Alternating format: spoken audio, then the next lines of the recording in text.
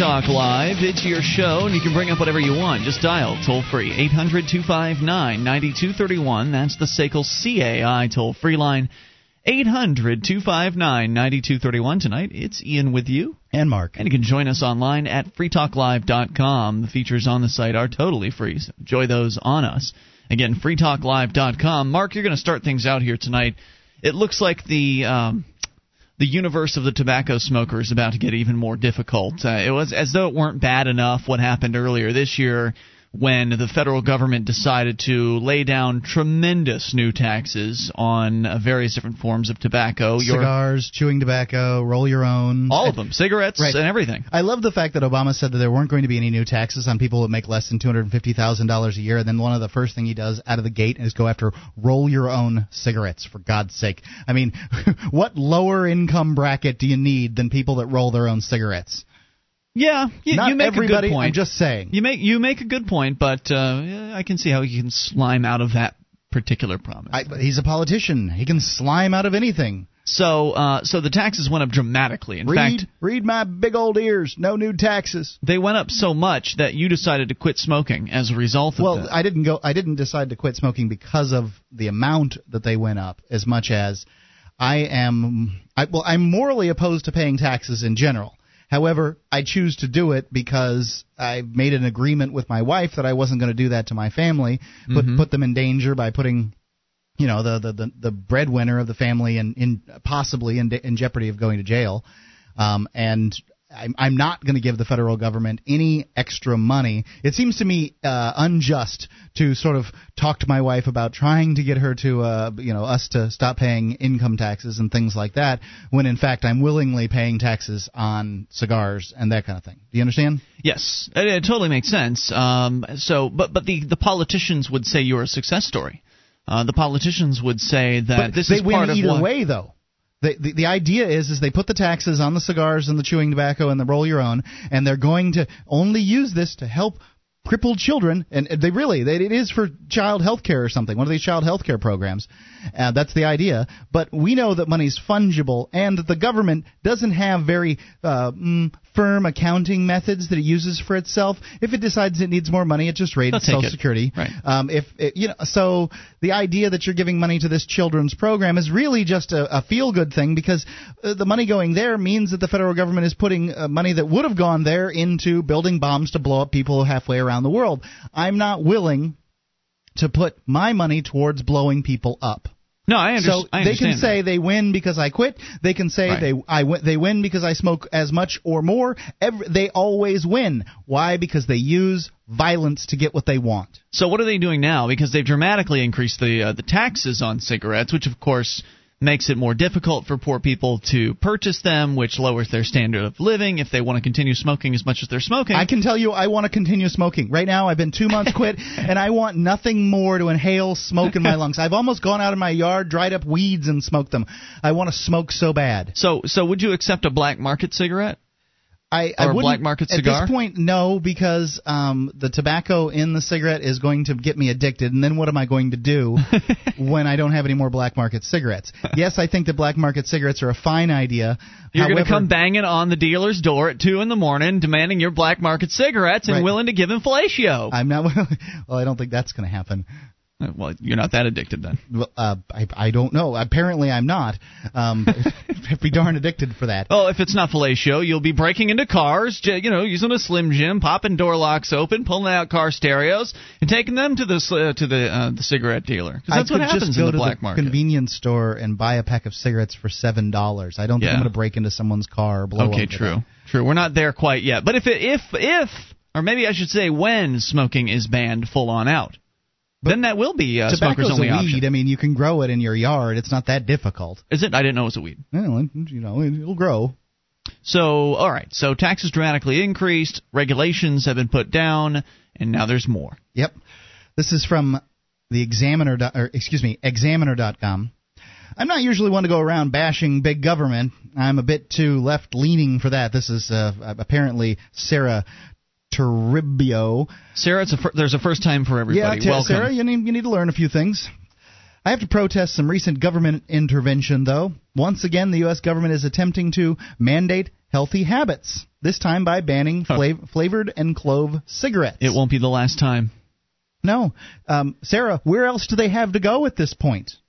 If they're Sarah, get ready for universal health care. Guess what's coming then? Sarah, all kinds of mandates. Sarah, just pay attention to what's going on here, Sarah. The government doesn't do anything good without threatening and hurting people. Mm-hmm.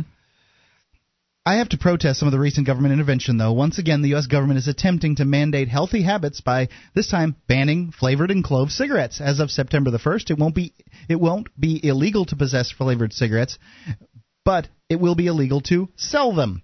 As a result, clove cigarettes, which have been imported from Indonesia and sold in the U.S. since 1968, and cigarette flavors like cherry and chocolate mocha are about to become a controlled substance. Ostensibly, this portion of the Family Smoking Prevention and Tobacco Control Act, which President Barack Obama signed into law on June the 22nd, will prevent yummy-sounding cigarettes like cherry and chocolate mocha from tempting young people into smoking. Right, because that's why kids start smoking, right, is so they can have cherry cigarettes? I mean, come on.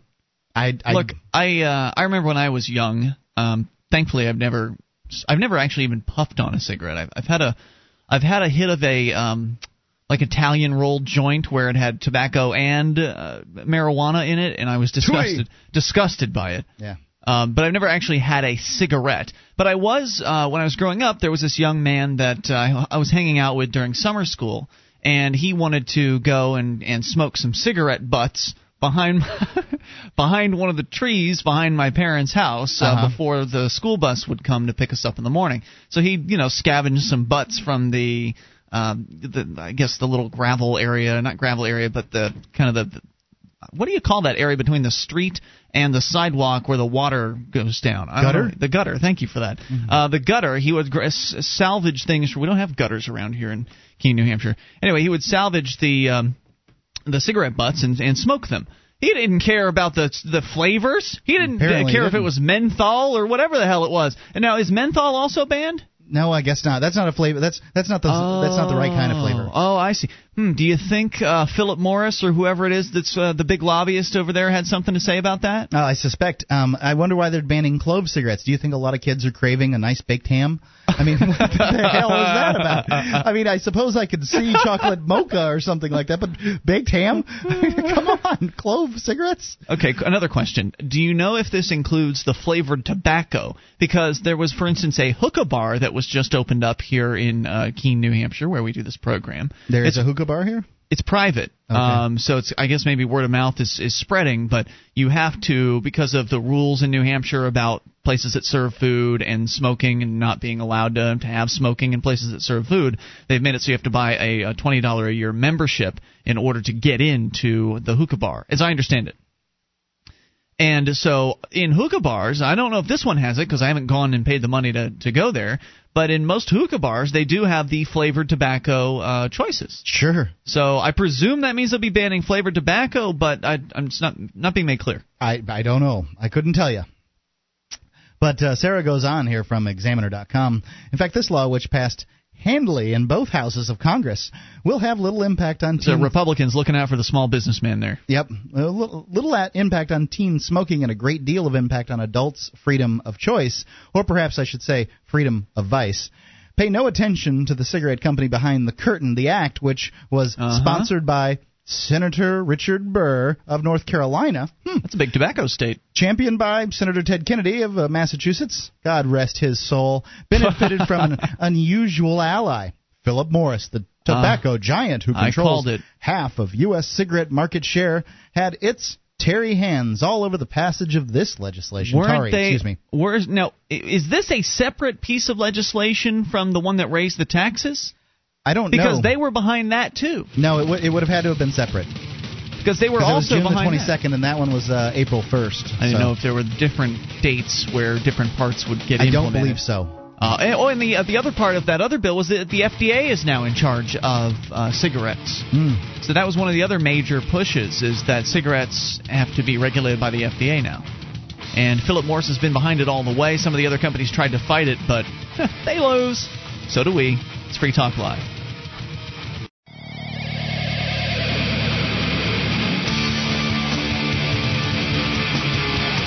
This is Free Talk Talk Live. It is your show, and you can bring up whatever you want. Just dial toll-free to 1-800-259-9231. That's the SACL CAI toll-free line. Tell us what your plan is now that the federal government is going to be banning flavored cigarettes. Going to stock up and sell them on the black market?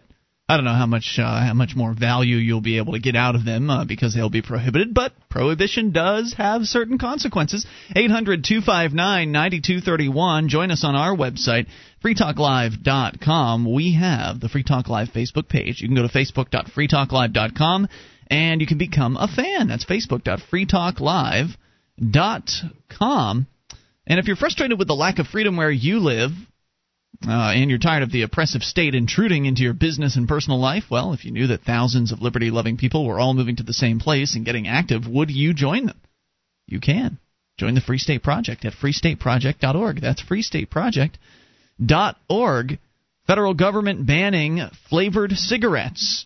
And the story doesn't get into the details, but I don't know if this is the case, but it would probably make sense that they'd also be banning any sort of flavored tobacco. And, of course, the excuse is the children. The children might start smoking because they can get cherry cigarettes. And tobacco tastes like mud. I'm sorry. If cherry-flavored mud isn't going to be any better than regular mud. If you've ever been tempted by one of these flavored wraps for your joints, or the blunt wraps, the flavored blunt wraps, or one of the flavored cigars. I've smoked the flavored cigars before. I don't know anything about the flavored blunt wraps, but I have seen them. Don't look at me like I'm lying. You know, no, I'm not lying. I'm just thinking. I'm just smiling because I'm thinking pleasantly of them. Well, they smell very nice. The blunt wraps themselves, I don't know. I can't speak to those. They don't taste like anything. I'll just speak to the flavored cigars. They don't taste good. They have a hint of the flavor that you're talking about, but it doesn't make them taste good. It's just like mud with a cherry hint to it. People smoke tobacco because they're addicted to it, by and large. And kids start because it's cool, not because it's cherry. Right. It gives them it gives them a little high to smoke the tobacco, a tiny little one that goes away, and you're not going to get it again. And it's a bad habit to start because it's the most addictive substance on the planet and doesn't provide you with anything except an early death. You've got a lot of old drunks. You don't have a lot of old smokers. But I don't. This cherry flavor thing would tempt somebody to smoke. George Burns made it to 100. He did, but he probably didn't inhale those cigars of his. Maybe if he did, very little of them. Cigar smokers usually have problems with throat cancer or gum, lip cancer. Something like that. They don't have, and it's not near the instances of lung cancer for cigarette smokers. Gotcha. Would it tempt somebody? I suppose I've been tempted to smoke a cherry flavored cigar once, and I'm like, bah! This thing doesn't taste good at all. So I don't know. I mean, maybe, but I don't think that. I think that it really what it does is it just minimizes options for adults. That's what it does. More than anything else. So I don't know, again, what people are going to be willing to pay for a clove cigarette on the black market compared to what they are paying today, but it might be an entrepreneurial business opportunity for some of you out there. Now, it's the sales of these that will be banned. So technically, if you are a big clove fanatic, and within the next, day or so, go out and buy every single clove in town, you could still smoke your cloves anywhere you want to. I mean, as long as smoking isn't banned wherever you're smoking. But you can smoke your cloves walking down the street, and you don't have to worry about a police officer sniffing you out and arresting you. So what they've made illegal is the sale of these products. So does that mean that they could maybe do? Remember down in, I think it was it Florida? And again, I think it was Florida where they had this new rule that said that they're banning smoking in restaurants, or maybe it wasn't Florida. Anyway, someplace had this rule where they were banning smoking in restaurants that sold more than 15% of their, not restaurants, but business entities that sold more than 15% of their revenue in food. So the intention to target restaurants. That was Florida, yes. It was Florida. And I remember one of our callers had told us one of the brilliant ways around it that they had experienced at a Denny's. And what they were doing to allow smoking still in their restaurant was they took all of the prices for drinks off their menu, and then they took prices for how do they do it? They took some of the prices off their menu, and they basically would give you food for free. Yeah, they took the price of the food off their menu, and they would give you the food for free if you bought a drink at like $7 a drink. Yeah, the $8 cup of coffee, you can get a Grand Slam to go with it. Right. So they kind of used a loophole essentially to get around that. I don't know if they're still doing business that way, but it was something that it was a story we were told, and it made sense. Could you also do that with clove cigarettes? Could I sell you a pencil for $7 and then throw in a pack of clove cigarettes as a bonus, a freebie? I don't know. Yeah, I don't know what the feds would think about either. But perhaps you could sell a small child's toy and throw in a pack of the mocha cigarettes to go with them. Cherry mocha cigarettes to go with my little fuzzy troll. I wonder if anybody anybody clove fanatics. There's at least a few of them here in Keene, New Hampshire, that would be interested in doing some sort of federal civil disobedience. What kind of jail time are we looking at here? Any idea? Oh, I don't suspect they have. They're not even going to list anything like that. Yeah. I'm sure it's in there, but they're not going to say that in the story. The story does go on, though. At first blush, it seems strange that the company, and they're referring to Philip Morris here, would join forces with the likes of the Campaign for Tobacco-Free Kids, which champions itself as an organization working to expose Big Tobacco's lies to achieve what Obama calls a victory for healthcare reform. Strange bedfellows indeed. A closer look, however, reveals that Philip Morris has nothing to lose with this legislation and everything to gain. First, a little background is in order. Here's the law in a nutshell. For the first time in history, the legislation puts the Food and Drug Administration in charge of... Is that same law? ...regulating cigarettes, but not the same one on cigars and chewing tobacco. I think it's the same. They probably just have different time periods in which the controls go into effect. That doesn't appear to be the way for me, but it doesn't really make a difference. The legislation includes... It doesn't matter which law it was that got passed. It is a law that got passed. Yep. The legislation includes a number of restrictions on how cigarettes can be labeled, packaged, and promoted. It also restricts what kinds of ingredients can be used in the manufacture of cigarettes sold in the United States. Again, the sales ban is supposed to keep kids from being lured into the world of nicotine addiction by fruit, candy, and chocolate flavors. Statistically, however, the flavor kids consider tastiest is straight-up tobacco, in the form of Marlboro brand cigarettes produced by Philip Morris. Is that right? Some 81% of established teen smokers consider Marlboro to be their ticket to flavor country, according to a February 12 article.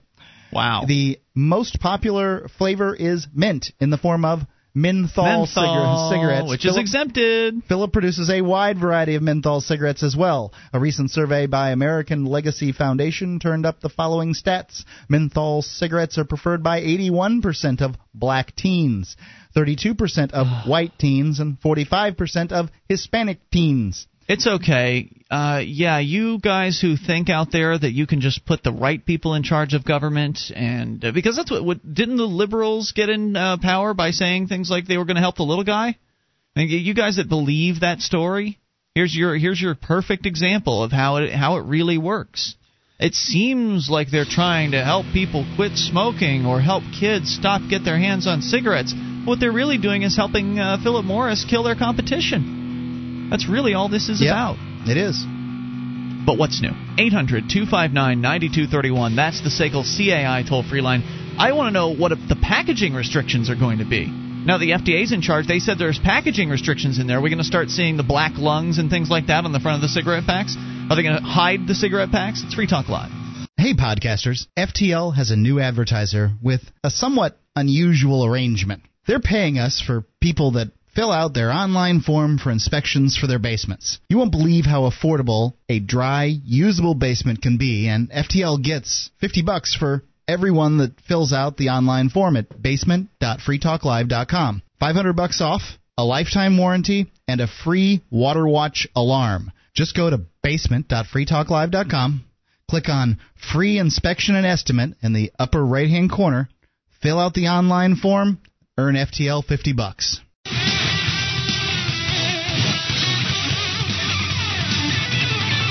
This is Free Talk Live. It's your show, and you can bring up whatever you want. Just dial toll-free, 1-800-259-9231. It's the SACL CAI toll-free line, 800-259-9231. Again, we will take your calls about what you want, starting the show out with the tobacco conversation as the Federal Drug Administration, Food and Drug Administration, those gangsters, they're now in charge of the world of tobacco. Philip Morris has very diligently lobbied for some new legislation that has helped this happen.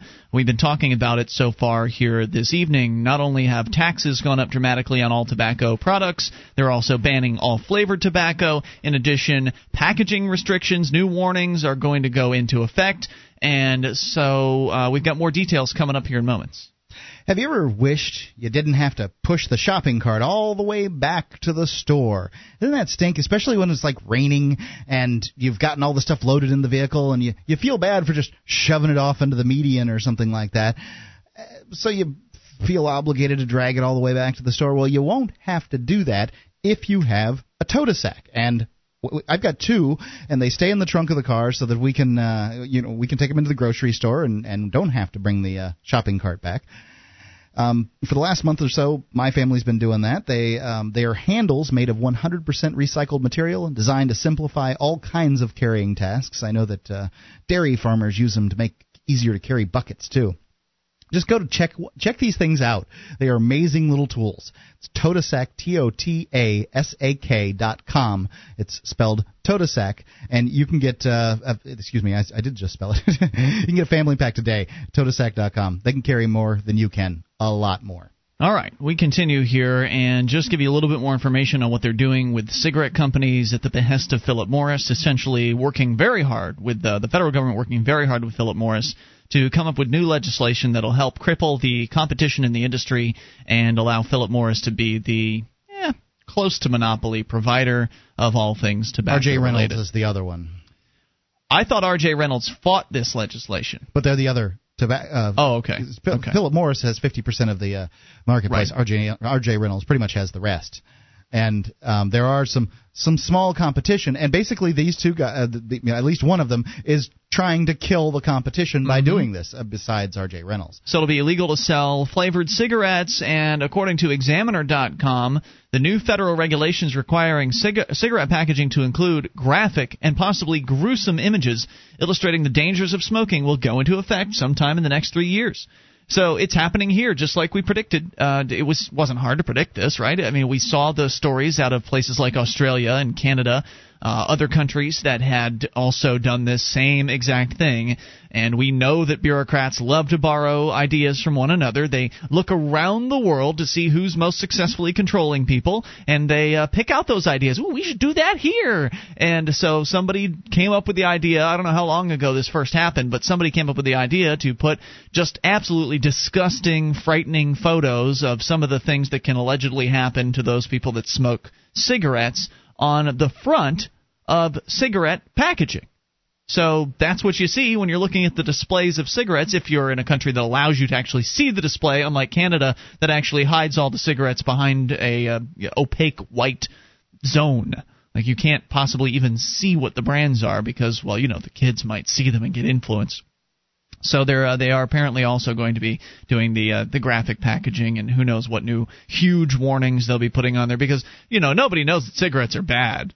No one knows. I mean, people that smoke cigarettes, they don't think cigarettes are bad for them, right? They need to have big reminder pictures now because people can't read in America, apparently. The big government warnings that take up a full, side or two of the package, that's not enough.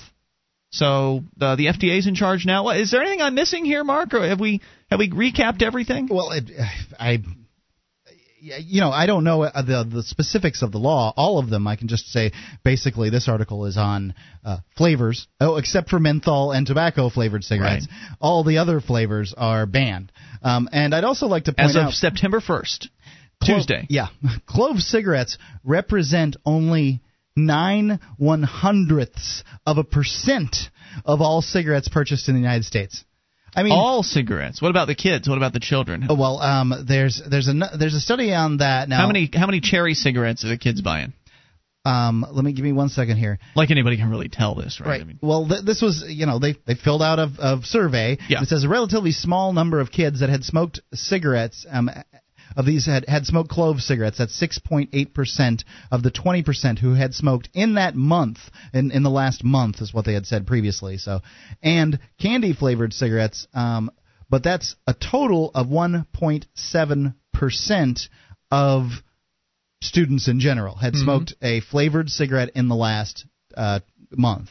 And I'd also like to point out that clove cigarettes are kind of like, fooling around cigarettes. They're not real, people that are generally, people don't say, I'm addicted to clove cigarettes, got to have clove cigarettes. They're one of those social smoking kind of things, like just something to fool around with. Some people manage to have that relationship with tobacco that they only ever smoke cigarettes when they're drinking or out or in certain situations. Yeah, I know those people. And why shouldn't those people be able to do that? Because mommy government knows best. Let's go to your phone calls about what you want. It's Chris in Texas. You're on Free Talk Live. Hello, Chris. Hey, guys. You really make me want a cigarette right about now. What's on your mind? It's interesting. What you're talking about with the pictures that they put on the cigarettes and everything. Yep. I've traveled a lot in my day, and I've been over to Europe and Canada and Mexico and just all over the place, really. And I do very clearly remember the cigarettes that they had when I was in England, I think. And they have pictures of, somebody smiling and their teeth are all falling out, and they have pictures of black lungs like you were talking about. And, man, I bought like 20 packs of those, and I brought them back to Texas and gave them out to my friends. And I was like, hey, look at what they do to their cigarettes over there. And we'd all sit around and smoke them together. But, yeah, we're so free here in America. They don't do this here in America. Oh, well, they caught up. Yeah, that's how it works with governments. Yeah, here in Austin, they passed a smoking ban, maybe 2 years ago or so. Is it all businesses or just restaurants or bars, or what is it? Restaurants, bars, you cannot smoke. Okay. Within 15 feet of any kind of door, you can't smoke. And it's actually posted and written on a lot of doors, no smoking within 15 feet or whatever. So, basically they did what they could to make it as difficult as possible for smokers. Well, the thing that they don't really address is that, for a bar, no offense to the non-smokers, but typically your smokers are some of your best customers. Yeah. And I can tell you, having worked as a waiter in both bars and restaurants, that if you get the option between the smoking and the non-smoking section, you want the smoking section because smokers are just better tippers. And without a doubt. Well, certainly that just from the bell curves, you want smokers. That's all there is to it. People are more relaxed, and it's difficult to generalize, like that. But what I wanted to say about it was that, the bars here in Austin, they recognize that, and this is a pretty big bar. There's a large live music and bar scene here in Austin. Yes, there is. And, the bars have recognized this, and so what they basically did to respond to the city ordinance is we're not going to enforce it. Well, to be in compliance with the code or whatever, they're not allowed to have ashtrays anywhere. So, they're eliminating their risk, but they're basically saying, a lot of them, not all of them, but they're saying, we're not going to tell somebody to put out their cigarette. It's not our job to police people. Awesome. And what you got out of that is some bars, there's definitely without a doubt less smoking in bars, but what you have is the bars that have outdoor patios. Yeah. That those bars have better businesses. So you really reallocated the money towards the bars that were already set up. Mm-hmm. And real estate's pretty valuable here. So, it's not, you may not have had a building where you can add a patio, and basically that really puts you at a huge disadvantage over another bar that did have a patio. But now aren't normally when one of these smoking bills goes through, the onus of enforcement is on the bar owner because they're the ones that are responsible for the fines. Is that not the case in Austin? It went back and forth between the bars and the city, and I don't know the actual end result, but I can't. Good for them for going ahead and doing a little bit of disobedience and refusing to be the unpaid enforcer of the state. Thanks for the call for that. I appreciate hearing from you at 800-259-9231. You can bring up anything. This is Free Talk Live.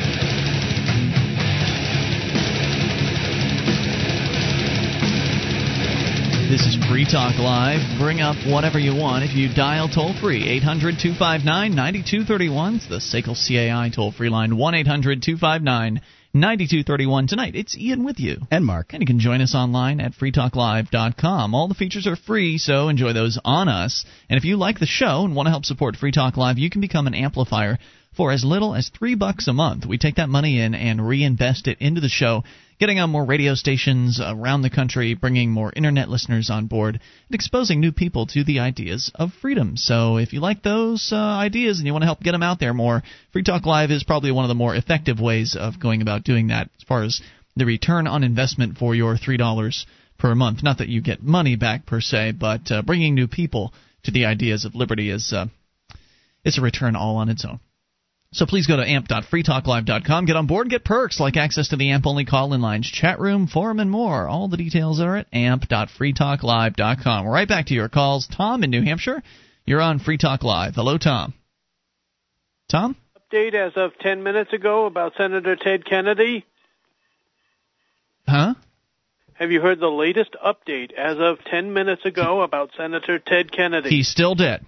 That's right. He's up and moving around. That was it? Wow, he held since 7:23 to tell us that. Okay, well, speaking of Ted Kennedy, I actually had something in my show prep tonight about this, and it's one of those stories that really just kind of makes me a little ill. From the Washington Post. Boston. They came by the thousands and stood quietly and patiently in line. Young and old, every color and background and ethnic origin. And together they reflected the tapestry of modern America that Senator Edward M. Kennedy touched during his half-century in public life. Friday evening's memorial service here at the John F. Kennedy Presidential Library, as with Saturday's funeral and funeral mass, will be attended by the prominent and the powerful. President Obama, Vice President Biden, Kennedy's colleagues in the Senate, former presidents. But Friday was the last chance for the public, you little guys, to personally pay their respects. Average people who never knew Kennedy, but who were directly impacted by the legislation he moved or were inspired by his example of public service. Just stop me when you get sick enough. Oh, I'm sick enough. It's so bad. This is what happens when some politicians pass away. I don't know if they all get this treatment, because I try not to pay that much attention to the world of politics. This is quite the treatment. Quite the treatment here. But there's this attitude behind. They are better. They're royalty. Camelot is the only Camelot, right? Yeah, the very best example. But that's what they call these people they're from Camelot. Mm-hmm. What is that supposed to mean? Are they actually from a place called Camelot, or is it just no? This is our American royalty. That's kind of attitude. That's really how the Kennedys were referred. Yes, right. And it's just disgusting. Mm-hmm. It's bad enough over in places where they actually have supposed royalty. I find that despicable all on its own, that whole idea. But the concept behind the American political system was to have the everyman be involved in the political system. Now, we all understand that that's not how it worked out. But that was the concept, right? The idea was that any old guy who, was duly qualified for the office could run and win, and that's America, damn it. And no more royalty. No titles would actually be allowed. No titles of nobility would be allowed. What was the intention? Wasn't that the mystery 13th Amendment or something like that? There was going to be a 13th Amendment that said that, but they never actually passed it. No, it's in the Constitution that no titles of nobility. Really?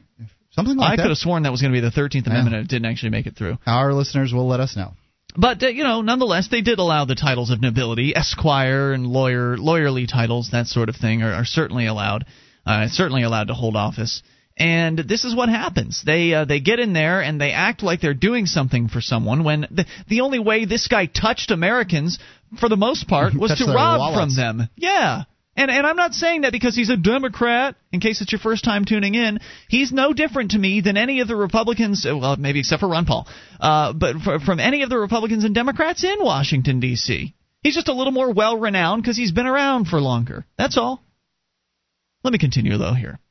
Jordan Weiner is a New York City cab driver, and when he heard that Kennedy had died, he took the day off and drove 5 hours to stand here in line under a scorching sun, with thousands of others waiting outside the library, all for just a glimpse of the coffin.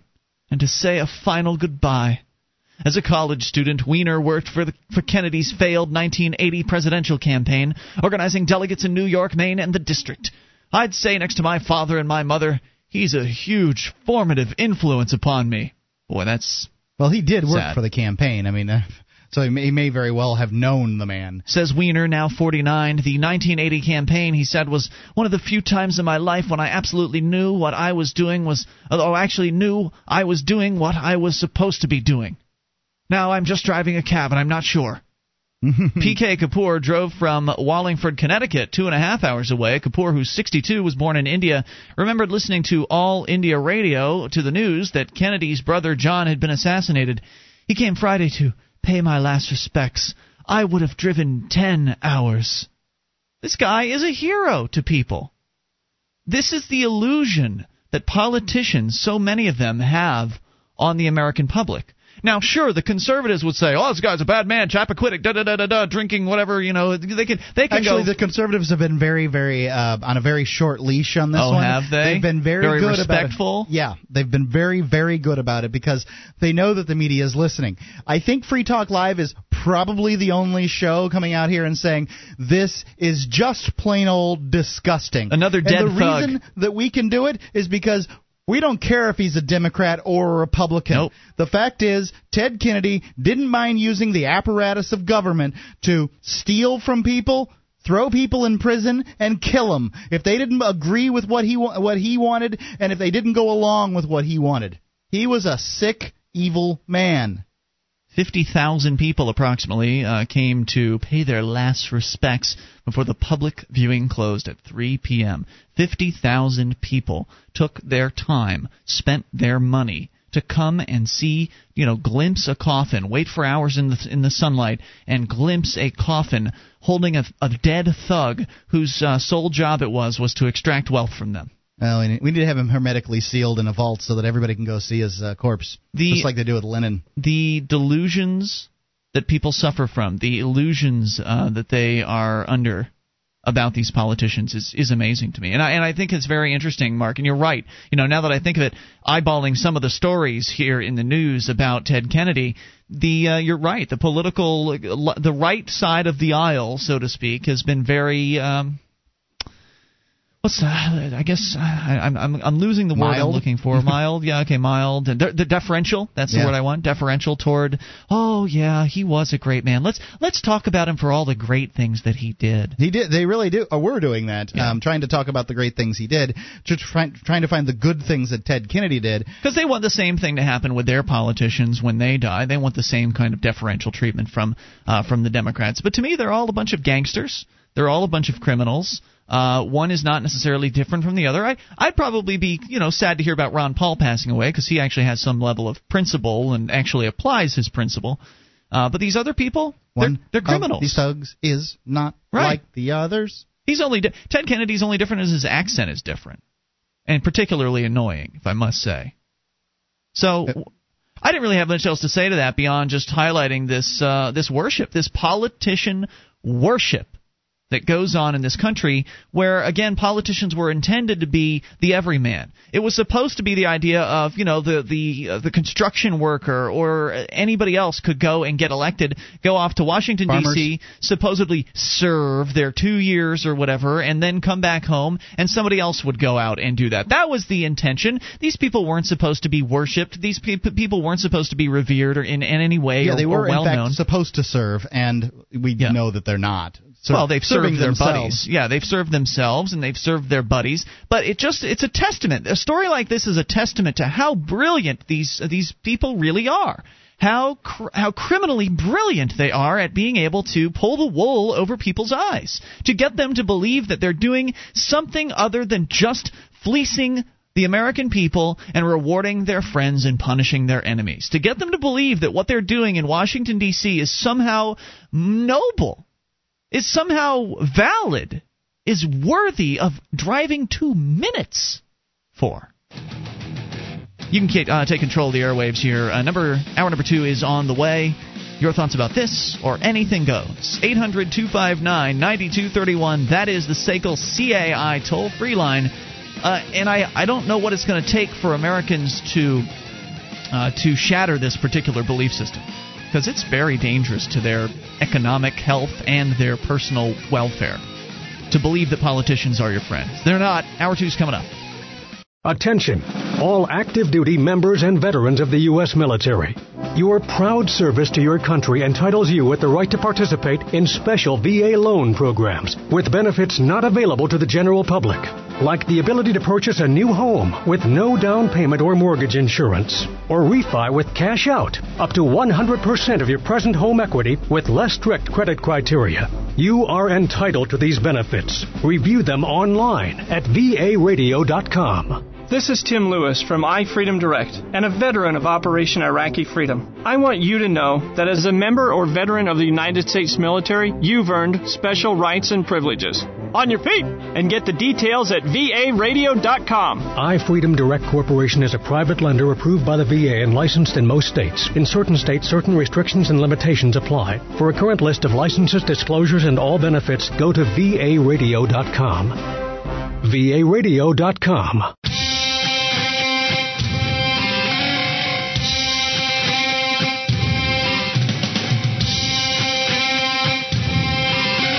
Free Talk Live. We're launching into the second hour of the program. You can bring up anything. Just dial toll-free, 800-259-9231. That's the SACL CAI toll-free line, 1-800-259-9231.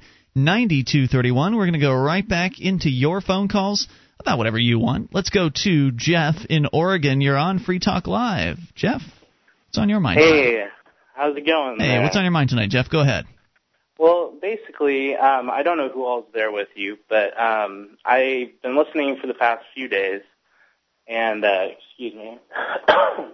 Do you mean you've been listening for the past few days forever? Like this is the first few days that you've listened? Oh, no, okay. I'm sorry.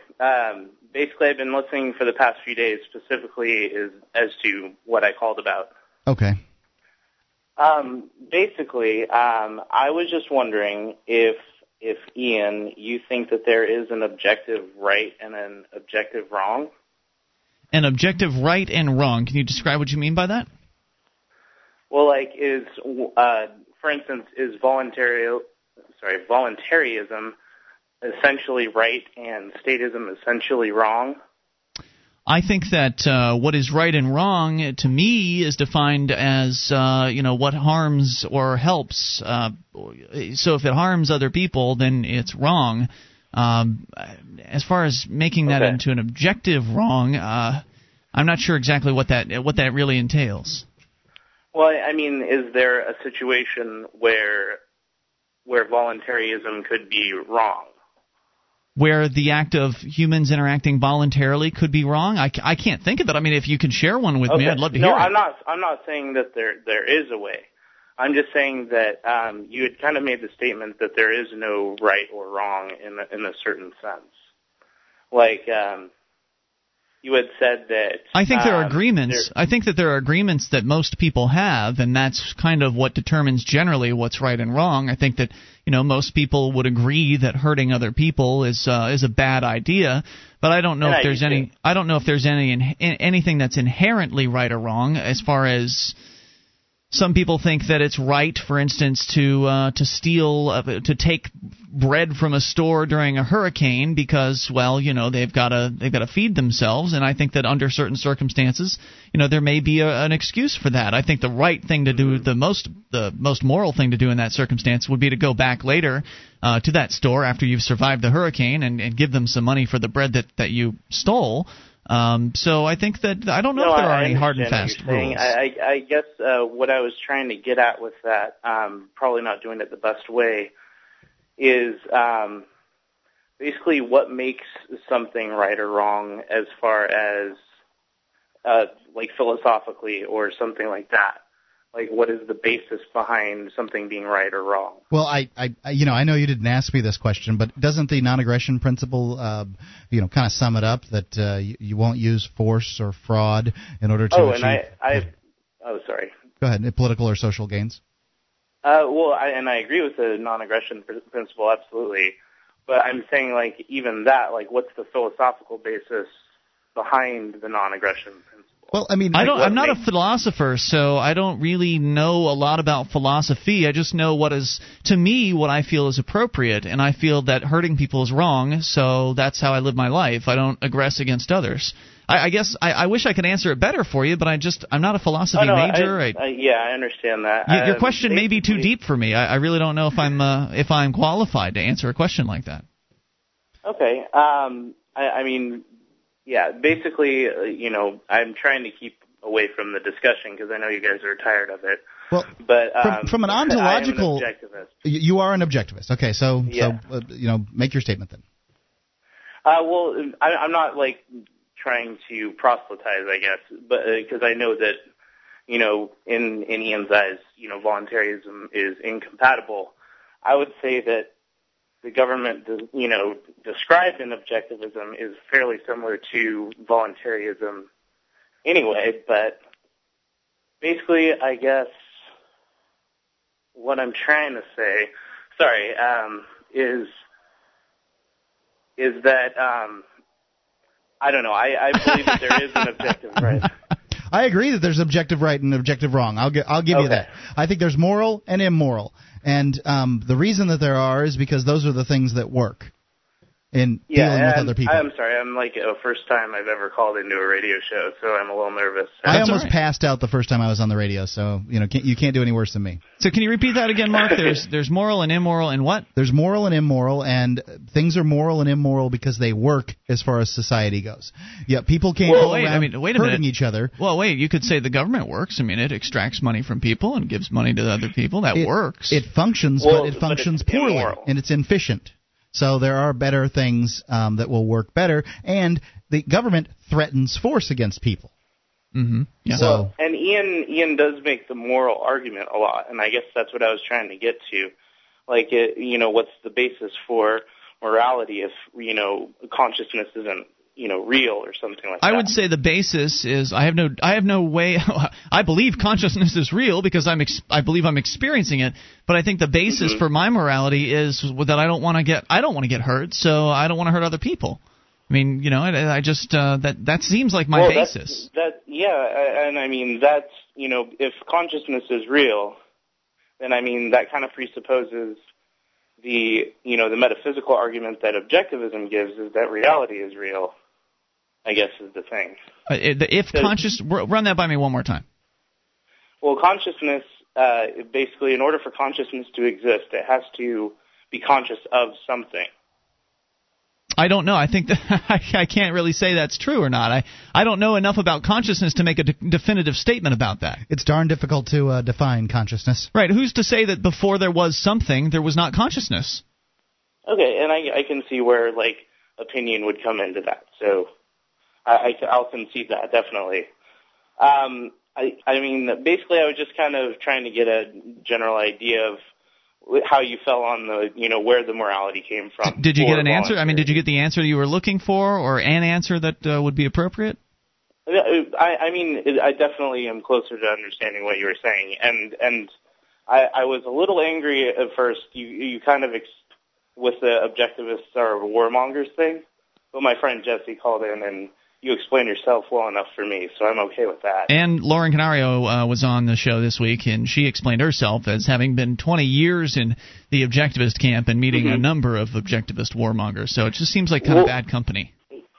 Yeah, well, I mean, I understand that too, and the best way I can put it is, excuse me, the Ayn Rand Institute is run by Leonard Peikoff, and Leonard Peikoff is, to me, how Bob Barr would be for you. I see. Okay, Bob Barr is to the Libertarian Party, the supposed Libertarian Bob Barr. Thank you for that. I appreciate the conversation. Well, we have here on Free Talk Live, we've shed the term libertarian to some extent. I have. I thought you still. I'm fine with the term. If people understand what it means the same way I understand it, what it means. But if they don't understand it the way that I understand it, then I'd like to clear it up for them. But we've basically shed the term here on the show. What do you think about shedding the term objectivist since this Leonard Peikoff fella doesn't who runs the Ayn Rand Institute or whatever her name is institute, since he is, well, to some extent legitimately the standard bearer of objectivism these days, and he is not what you would call an objectivist. Oh, I think he's gone. Oh, you are there. Okay, go ahead. Sorry. Well, basically, the reason I disagree with him is about war. I'm not asking you if you disagree. Whoa. I'm not asking you if you disagree. Clarify your question, Mark. I disagree with Bob Barr. That's clear. Bob Barr is the libertarian. I've never claimed to be a libertarian in a big L sense. But what about the idea of saying, hey, I'm not an objectivist any longer because this Leonard Peacock fella is muddying the waters and making it difficult to understand what an objectivist is? I see what you're saying. I would say I'm an objectivist in a small O sense, too. Okay. Thanks what for the call. call. What is it you like so much about this idea? We're out of time. Okay. Thank you for the call. I appreciate hearing from you, and feel free to dial in again any old time, just not tonight, because it's one call per night. 800-259-9231. Then you've got to explain what the difference between a big O and a little O is, and it's like the big L and the little L libertarian, and it's just silly. Very silly. But hey, you should be able to call yourself what you want and have to explain as much as you want about it. More on the way. Just the question is how many people will listen to you for how long. 800-259-9231. You bring up anything. Julia joins us in moments.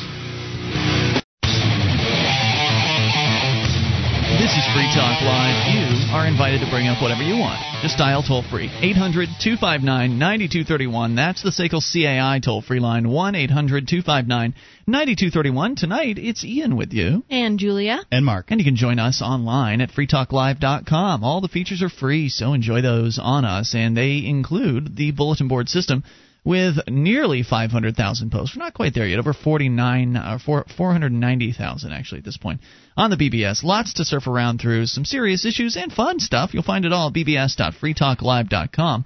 And Audible.com is the Internet's leading provider of spoken audio entertainment. You can listen whenever and wherever you want, just like a podcast. Audible has over 60,000 titles from which to choose, and in every genre, Audible has it covered. Get your free audiobook download when you sign up today at audiblepodcast.com/FTL. That's audiblepodcast.com/FTL as we go to your phone calls and talk to Alaric in Norway. You're on Free Talk Live. Hello, Alaric. Hello. Yeah, I bought the politically incorrect book on environmentalism myself from that audible.com. Oh, super. How was it? I just wanted to give a little shout-out to that Cassidy. I really think she was a brave gal. But I have to tell you that you're talking about YouTube. You're talking about the young. I just have to recap because people that are listening don't know who you're talking about.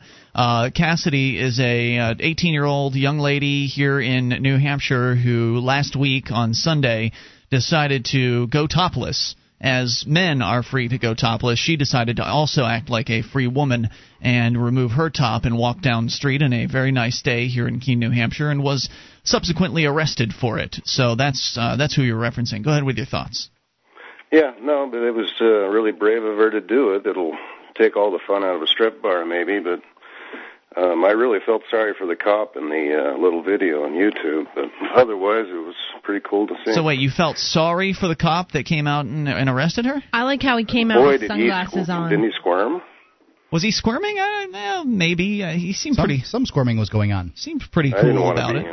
I mean, pretty cool considering that he didn't arrest her immediately and was actually having a discussion with us. But, Julia, what was it that you said there? I thought it was hilarious that he came out with sunglasses on. Oh, all three of them had sunglasses. He was probably staring at her boobs the entire time. Wait, did all three? At least two of the three had Well, sunglasses. I know the main cop came up, and the first thing I noticed is that he had dark sunglasses on. It just made me laugh. Yeah, and she's short. So compared to the cop, he's much taller, so he has the ability to look down on her.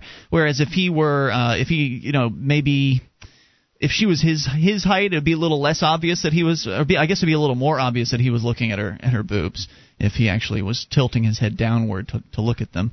But the sunglasses would prevent that anyway, because that's cops are horny too, right? Cops are interested in naked people.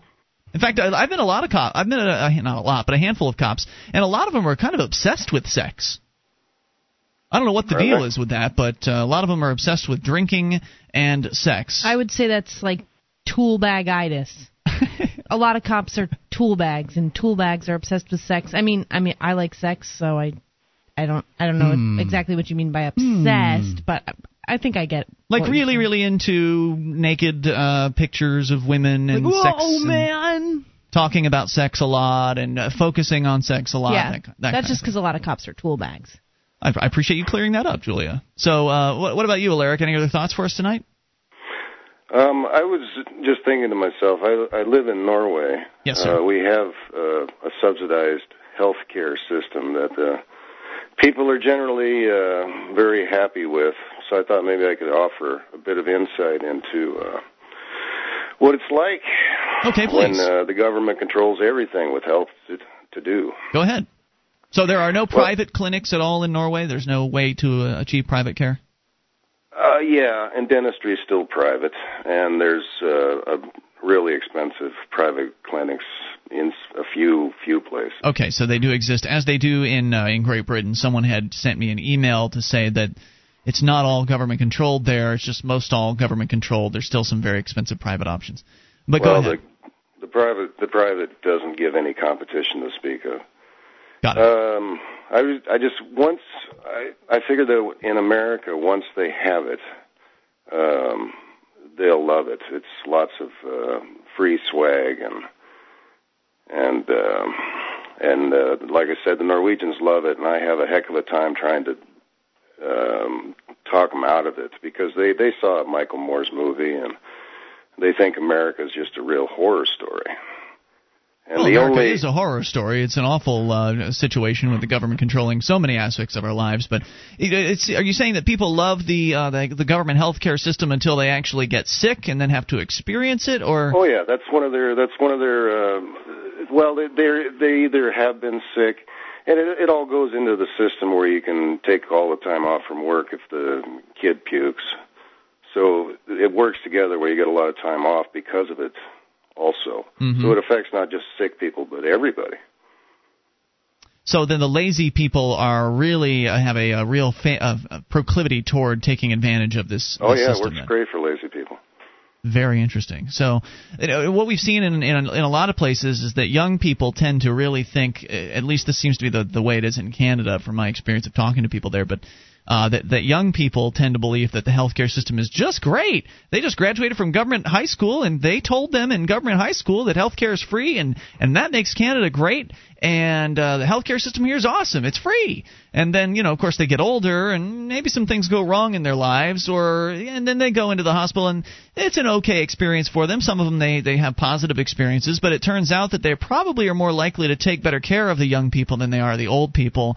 That's where you really start to get into the scary stories of people having to wait months and months just to see a doctor, just to get the treatment. It's just crazy. Old people not even getting the treatment they're looking for, being put to the back of the bus essentially, and essentially shuffled back because they're old and therefore they're not worth as much to the tax base.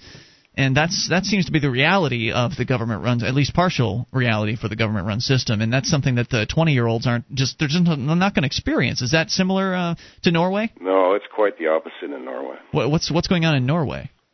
Oh, they take great care of the old people. Really? They try and keep them. There was a woman lives nearby. She died at 105 years old. Well, she couldn't move or do anything, but there was at least 3 people fully employed taking care of her.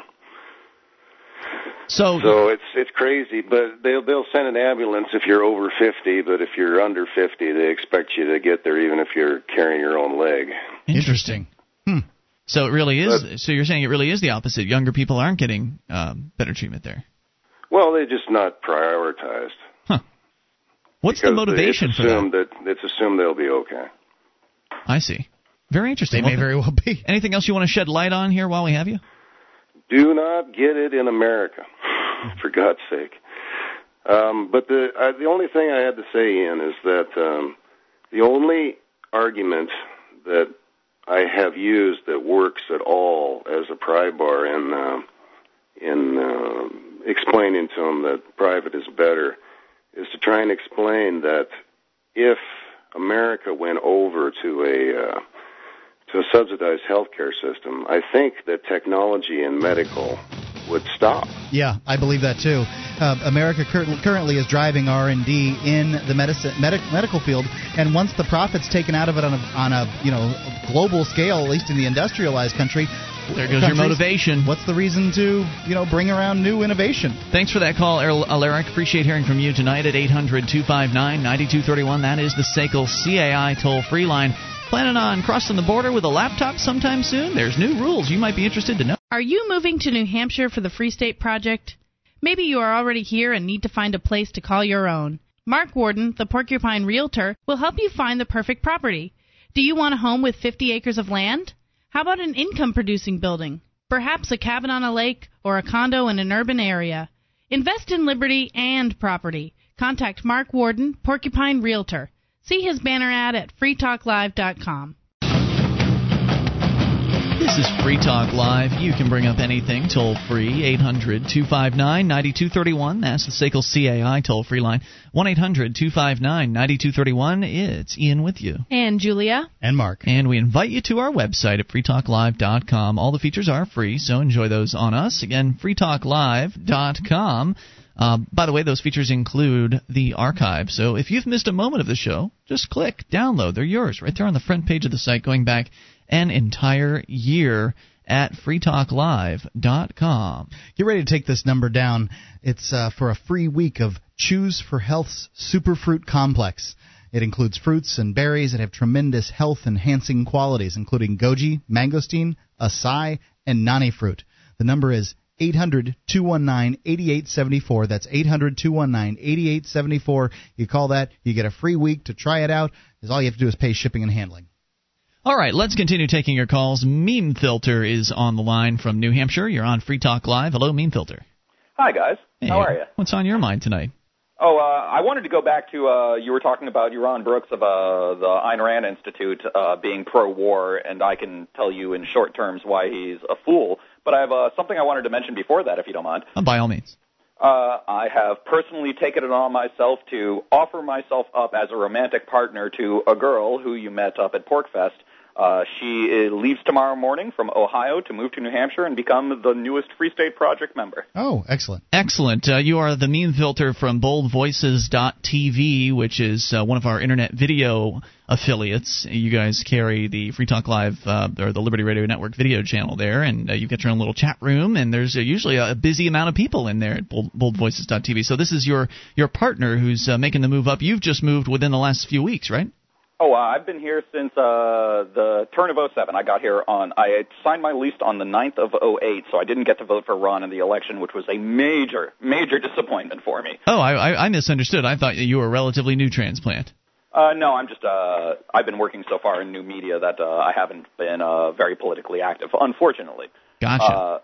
But yeah, I just wanted to say to the guys out there in the Free State Project, if you're single, the trick, guys, is to go out there and be cute and seduce someone, and then get them to move in with you. Good luck. Thank you. So, do you mind me hopping back to Rand for a moment? Yeah, by all means. The problem is it stems from the conception of property rights, and this is probably a difficult line of reasoning for a lot of the conservatives and minarchists who listen to Free Talk Live. And you guys, I know you have a huge audience, and I appreciate everything you've done. But the argument is that you have rights that extend naturally from your creator that all other men are supposed to respect. And if you derive the logic of that argument, I think you can find that neither the tiger nor the virus respects your right to life, neither the thug nor the state respects your right to property, and there are imaginary constructs that we use to explain mammalian territorialism. So when Brooks or the ARI goes out and starts talking about defending contract law and contract rights for properties overseas and stuff, which they have done. They've said that those are now our oil fields, and we should use the American military to transmit force abroad to defend those property rights. They're already starting with the premise that, force is okay, aggressive force is okay if you concede the notion of property rights in the first place. So, the simple argument is, how objective are they really being if they can't even understand that rights are a construction that have a very difficult defense if you try and tell that to the person who's been living there for, 1,000 years before you got there and signed a contract with someone who doesn't own the land. So are you a former objectivist? Is that why you're so well-versed on this particular issue? I call myself a post-Randian objectivist because she has missed she failed to tie up some loose ends that have caused a lot of problem. But no, I believe that objective knowledge is possible, so I still often call myself an objectivist. Okay. Well, thanks for that rant. Anything else on your mind? No, other than I agree that what's about to happen is the same state that believes that they have the right to intrude on your laptop property, if that right existed in the first place, are about to do so on the borders of the United States, too, because they claim that they, I think if you boil it back down, it really comes back down to pressure from the RIAA and the like to say that they don't want MP3s to cross the border. Thanks for the call tonight, Filter. I appreciate hearing from you at 800-259-9231. Let's talk to John, listening in Canton, Ohio. John, you're on Free Talk Live, listening to WCER. Yeah, I was listening to WCER earlier. They only carry the first hour, but was listening to your discussion about the black market potential created by the banning the flavored cigarettes. And yes. Pretty new listener to the show, but wondered if you've ever talked about the upcoming ban on the manufacture of incandescent light bulbs. Is that a reality? I know that California has banned the sale, as I understand it, of incandescent bulbs. You're saying that's now a federal ban that's going to be in place? I believe there is a federal ban that was passed, and I don't remember the details, but it was passed about 2 years ago, and I believe it's going to go into effect in 2012. But I don't know whether it just bans the manufacturer or also the sale. That is a good question. If it does ban the sale, that'll be pretty sad too, because there are a lot of people. I mean, there are companies That'd be out there really tough on a company that has them in inventory. Yeah. A lot, and I mean, light bulb manufacturers or light bulb dealers have a whole lot of those bulbs in inventory right now. What they really need to do is just actually ban the possession, and then they can go into Americans' houses and check around and make sure that there's no incandescent bulbs there. Really, that's what is the difference? If you look at it from that standpoint, what's the difference between me having the right to possess an incandescent light bulb to sell an incandescent light bulb or to manufacture? Really, what's the difference? Just a level of control. That's all. And Mark, that's probably where they would like to go with it. That's probably they would love the excuse to be able to come into people's homes and poke around, wouldn't they? Don't give them any ideas. Well, the whole idea is to reduce energy. If that, like you said, if that's their, they can tell manufacturers they can't make them. Say they can't tell you can't own them. And the whole idea of this energy consumption thing is this lack mentality. The idea that energy itself is finite. Well, it's not. Energy comes from all different kinds of things. And what, in fact, will drive new energy and alternative energy production is the lack of fossil fuels that we currently have. They act like, the politicians and the greenies and all that basically are acting like there's only so much oil, which there's no proof for at this point. There's only so much oil, and that oil represents the energy, so there's only so much energy. When you use energy, when you use oil, you're using the oil and the energy that belongs to all of us. Really? I thought I paid for it. I actually think it's really funny when people make the claim like we're running out of energy, because I don't know much about physics and energy. I didn't really pay attention in high school science class, and it's not one of my favorite subjects, so I never pursued looking much more up in my own time. But I do remember that energy can neither be created nor destroyed. It simply changes forms, and that's something that we learned in elementary school science. The laws of thermodynamics, if I'm not mistaken. Is that correct? I'm not sure. I don't remember. But I just think it's funny when people talk about energy like we're going to run out of it. Right. Well, that's just it. I mean, if you can prove that oil's actually running out, and like you said, Mark, there's not really any proof of that. Well, we may be running out of particular forms, oil, but, like you said, there's no proof of that. But even if we were to run out of that particular form, as we run out, the price is going to go up, and that's going to spur people to come up with new forms of new innovative ideas as to how to take a natural resource and turn it into a usable form of energy, just like they did with oil. Because and I know we've said this before, but oil was a nuisance to farmers in the past. I mean, exactly. The oil would start coming up, and oh darn it, Bessie, we got that black garbage out here again. And then somebody finally figured out that you could do stuff with that black garbage, and now it's like gold. It's worth a whole lot of money. So they would figure it out because, well, people in search of profit are really good at innovating and coming up with wonderful ideas that make our lives better. Any other thoughts tonight? No, but thanks for having me on, guys. Thank you, John. Appreciate the call. Let's talk to George in Canada. You're on Free Talk Live. Yes, hi. George. Hello? Hey, you're on the air. What's on your mind tonight? Hi. I would just like to tell a story about pretty much my neighbor's dog who ran away from his house. Okay, well, sure. We'll let you do that here in moments because you really can call in about anything on this show. I'm sure it'll be gripping. 800-259-9231. Seriously, though, who wants to lose their dog? Who wants to lose It's a bad feeling. Their loved animal. 1-800-259-9231. That is the SACL CAI toll-free line. We'll see what the circumstances are that surround this particular loss in moments and take your calls about anything. This is Free Talk Live.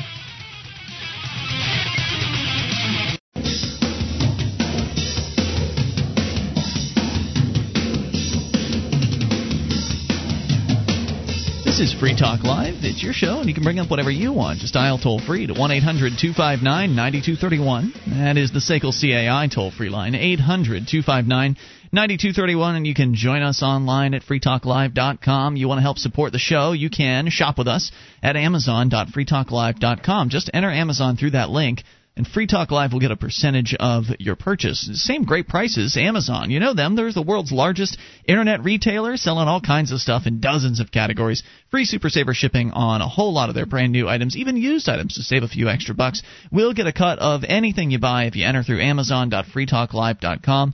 That's amazon.freetalklive.com as we continue taking your phone calls about what you want. It's George in Canada.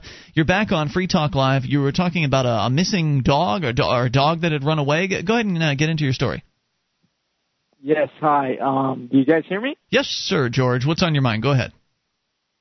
Okay. Well, pretty much my neighbor's dog ran away from his house because he told me that he has been treating him pretty bad.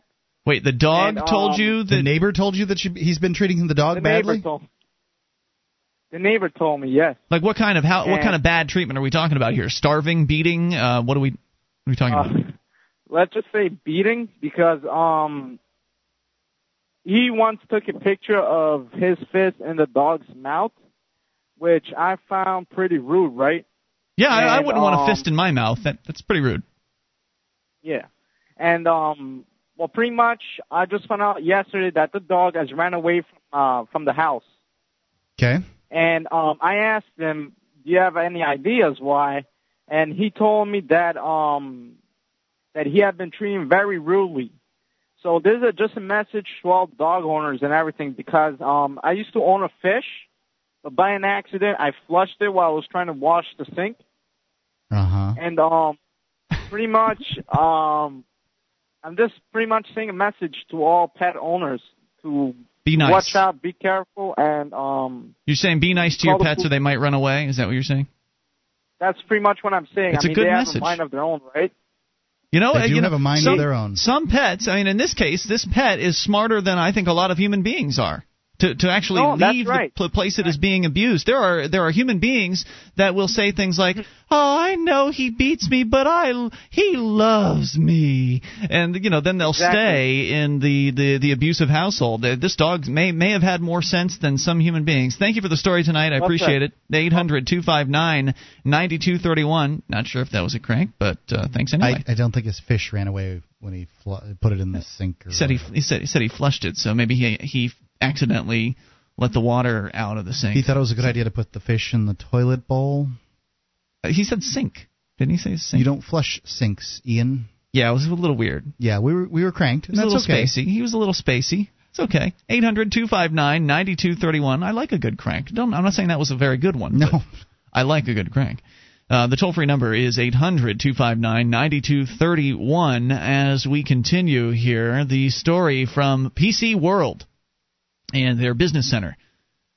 And I thought this was already the case. So to me, this didn't seem like news because I figured this was already going on based on the behavior of the Border Patrol bureaucrats. Hadn't we heard about the Border Patrol people searching people's laptops with, no particular reason to do so? Just because they were crossing the border? Haven't we heard those stories, Mark?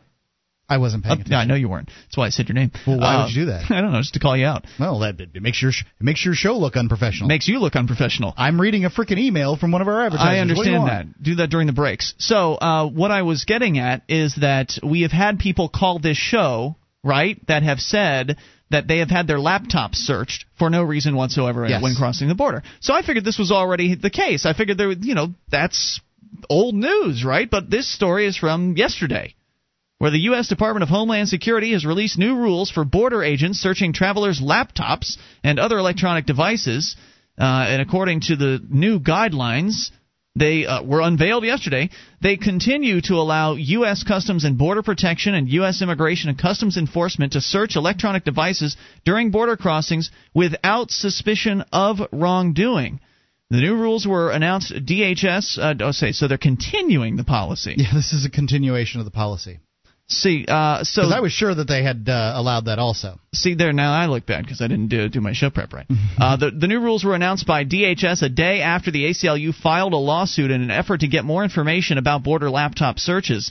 The ACLU and other groups have complained that the laptop search policy violates the U.S. Constitution's Fourth Amendment. Oh, they actually think that's still in effect. And against unreasonable search and seizure. New guidelines are intended to provide more transparency and accountability for the laptop searches, according to the bureaucrat who is the spokesperson. They require CPB to complete a search of an electronic device within 5 days, and ICE to complete a search within 30 days. Really nailing them down on that one. That's really great. So if you're crossing the border for business, just don't bring your laptop, because there's a good chance that they'll just take it. And they'll sit on it, and maybe, if it's... they got 30 days to get it back to you. If it's ICE, it's 30 days. If it's CPB, it's 5 days. But, if they take 6 or 15 days, what are you going to do about it? I mean, if you never get your laptop back, what are you going to do about it? Right. Have you ever tried calling a government bureaucracy to get customer service? Have you ever tried that? Because if you've never tried it, you don't know, right? If you've never actually called a government bureaucracy to complain about something, you don't know. So it's impossible. It's not customer service because you're not a customer of the government. It is slave service because that's what you are. Yeah, and they'll get to your call. Service because that's what you are. They'll get to you when they feel like it. There is no competition. They've got your computer. You don't have it. You can't do anything about it. And go away. Quit bothering us, serf. What are you going to do? Hire a lawyer to get your $1,000 laptop back? So you hire a lawyer. Big deal. What's that have to do with that bureaucrat on the phone? They've got sovereign immunity. That lawyer can't do anything to that person. But when was the last time you heard of a government agent getting fired for poor customer service? I've never heard of such a thing. I mean, they might get fired for raping somebody. They might get fired for just a huge theft. They might get fired if the press gets involved and they really get reamed out. But they're not going to get fired for treating you like dirt. Oh, shoot. Sorry, Julia's back. Oh. Sorry about that. I had an experience once with the post office where I had to call to get some customer service. And then the first thing I noticed was when you call a place and they have an automated system, and it starts running through the options, and it says, like, if you want this, press 1. If you want this, press 2. And it would finally say, for more options, press star. I think it was on, like, the 4th or 5th menu where it was to talk to a customer service representative. Really? Yeah, so I had to keep listening to all these options. You couldn't just hit 0? No. Like most phone systems, even if it doesn't say it first, you can usually hit 0 to get something. I don't know. I hit 0. It didn't work. Right. No, I wouldn't think it would. The government has a special phone system. They must buy their phone systems from special government phone system providers, that have made the most difficult to navigate phone systems in the world. And, of course, then they have their other favorite tricks, which is passing the buck. Oh, then once I got to speak to somebody, I had to keep hanging up because the person could never help me. And I'd say, okay, well, I'm going to call back. Or I would ask to transfer. First, I started asking to transfer to someone else, and they'd be like, well, there's no one else here. So I had to hang up. I am the manager. Yeah. I had to hang up and call back and listen to all those options again, like 5 times. And then the 5th guy could help me. But so, wow, you can help me, but those 4 other people couldn't? That's amazing. What was your reason for calling? Oh, well, I mailed a package, and it came back to me like 2 months later, and it looked like it had been thrown down 10 flights of stairs and run over by a truck, and all of the contents were ruined, basically. Oh, wow. So now the package that you'd mailed, was it returned for insufficient postage? Was it undeliverable? They claimed that the address was wrong, that it wasn't a real address, but it was a real address. Huh. And then finally, this guy who helped me actually sent me to like the local customer service agency, which was about 3 hours away, and they sent me a book of expired stamps to make me feel better. Expired stamps, meaning? You could use them, but they were not worth, like one stamp wasn't worth what a stamp was worth anymore. So they were 42 instead of 44 or something like that? Well, they're actually like 32, so they're probably like 10 years old or something. So I had to use 2 for one stamp. Wow. And it took you how long to ascertain to get that level of service? It took me probably like an hour to get that level of service, and to be honest, I started out calm. I was not really very calm in the end, and I hate getting like that. It bothers me, but I honestly don't know if I would have gotten anywhere not doing that, because I feel like that's that mentality of those people. That's what they understand is right. Anger. That's what, I guess so. Well, and that was the post office, which is, not quite a true full-on government bureaucracy. They do have some elements of market competition involved there in that, you can send things through UPS and FedEx if necessary. So there was a slight element of incentive involved there. With any real government bureaucracy, good luck getting them to be helpful with you. Now, some maybe in a smaller town probably be more responsive than others. Like I just got a call back from the police chief here in Keene, New Hampshire today. So, there's something to be said for the government bureaucracy you can keep an eye on a little better. Hour 3's coming up, though. We'll continue with this and your calls as well. It is Free Talk Live. Help Free Talk Live via the AMP program for just $3 per month, and you'll get access to exclusive call-in lines, a chat room, and a forum at amp.freetalklive.com.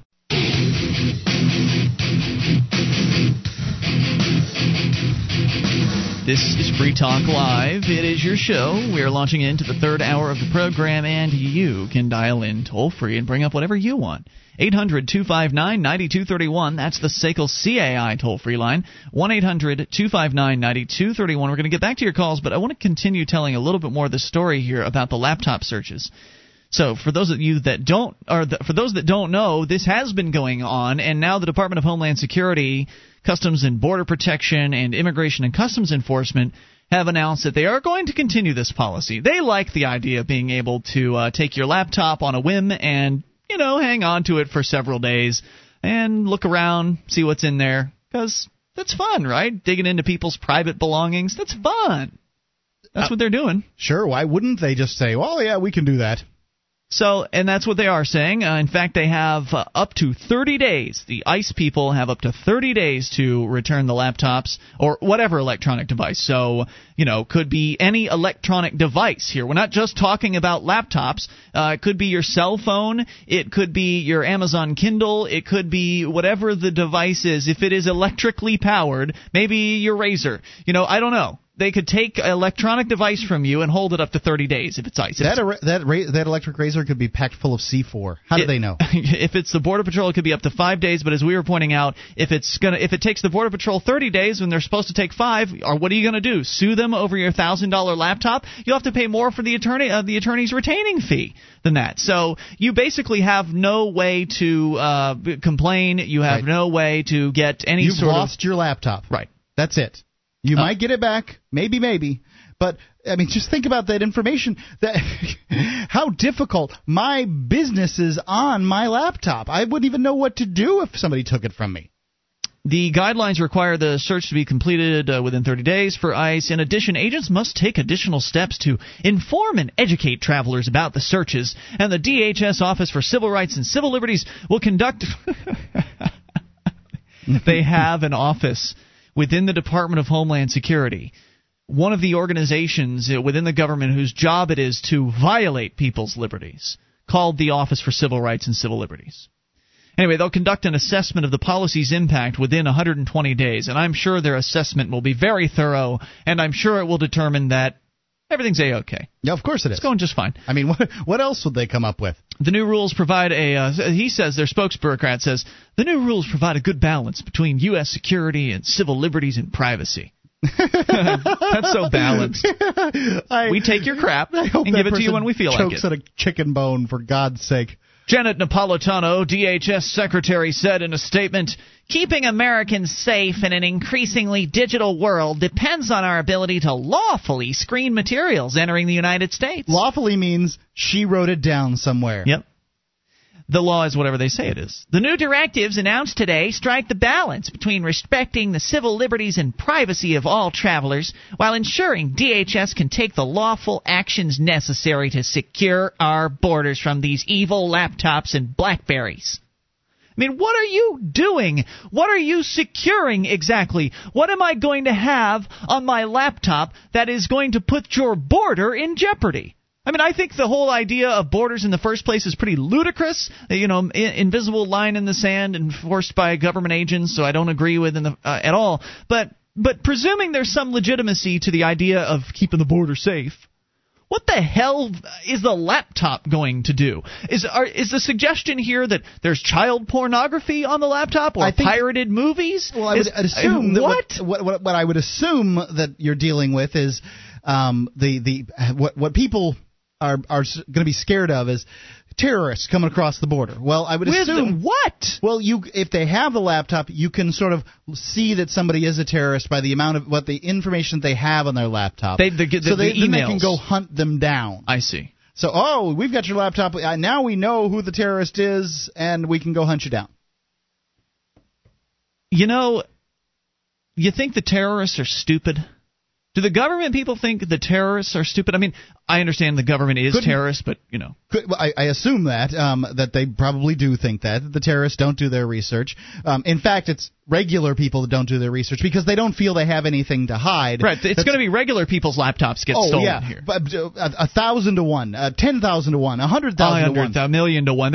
Look, if you're a terrorist and you've got some evil plot that you've been talking with your terrorist buddies about, number one, if you've got some kind of plot like that and you're tip-tapping away on your laptop about it, you'd be a damn fool to not have it encrypted. And number two, what the hell are you going to bring a laptop for across the border if you know that there's a chance they could search it and take it from you? I mean, this is the digital age. Any of the information that you're sending that you were dealing with on your laptop can be sent over the internet. You can send that information to your destination. You would think that that they would have a forum where you would have to have a password to get into the forum, and then they would do their little terrorist talking there or whatever. Right. That makes far more sense than having it on a laptop. I mean, this is not Johnny Mnemonic where you're trying to smuggle a hard drive in someplace. That's absolutely ludicrous. Nuts. Any of the information that they could have, that they need to have, they can have right on the internet so that they can have access to it. It's absolute insanity.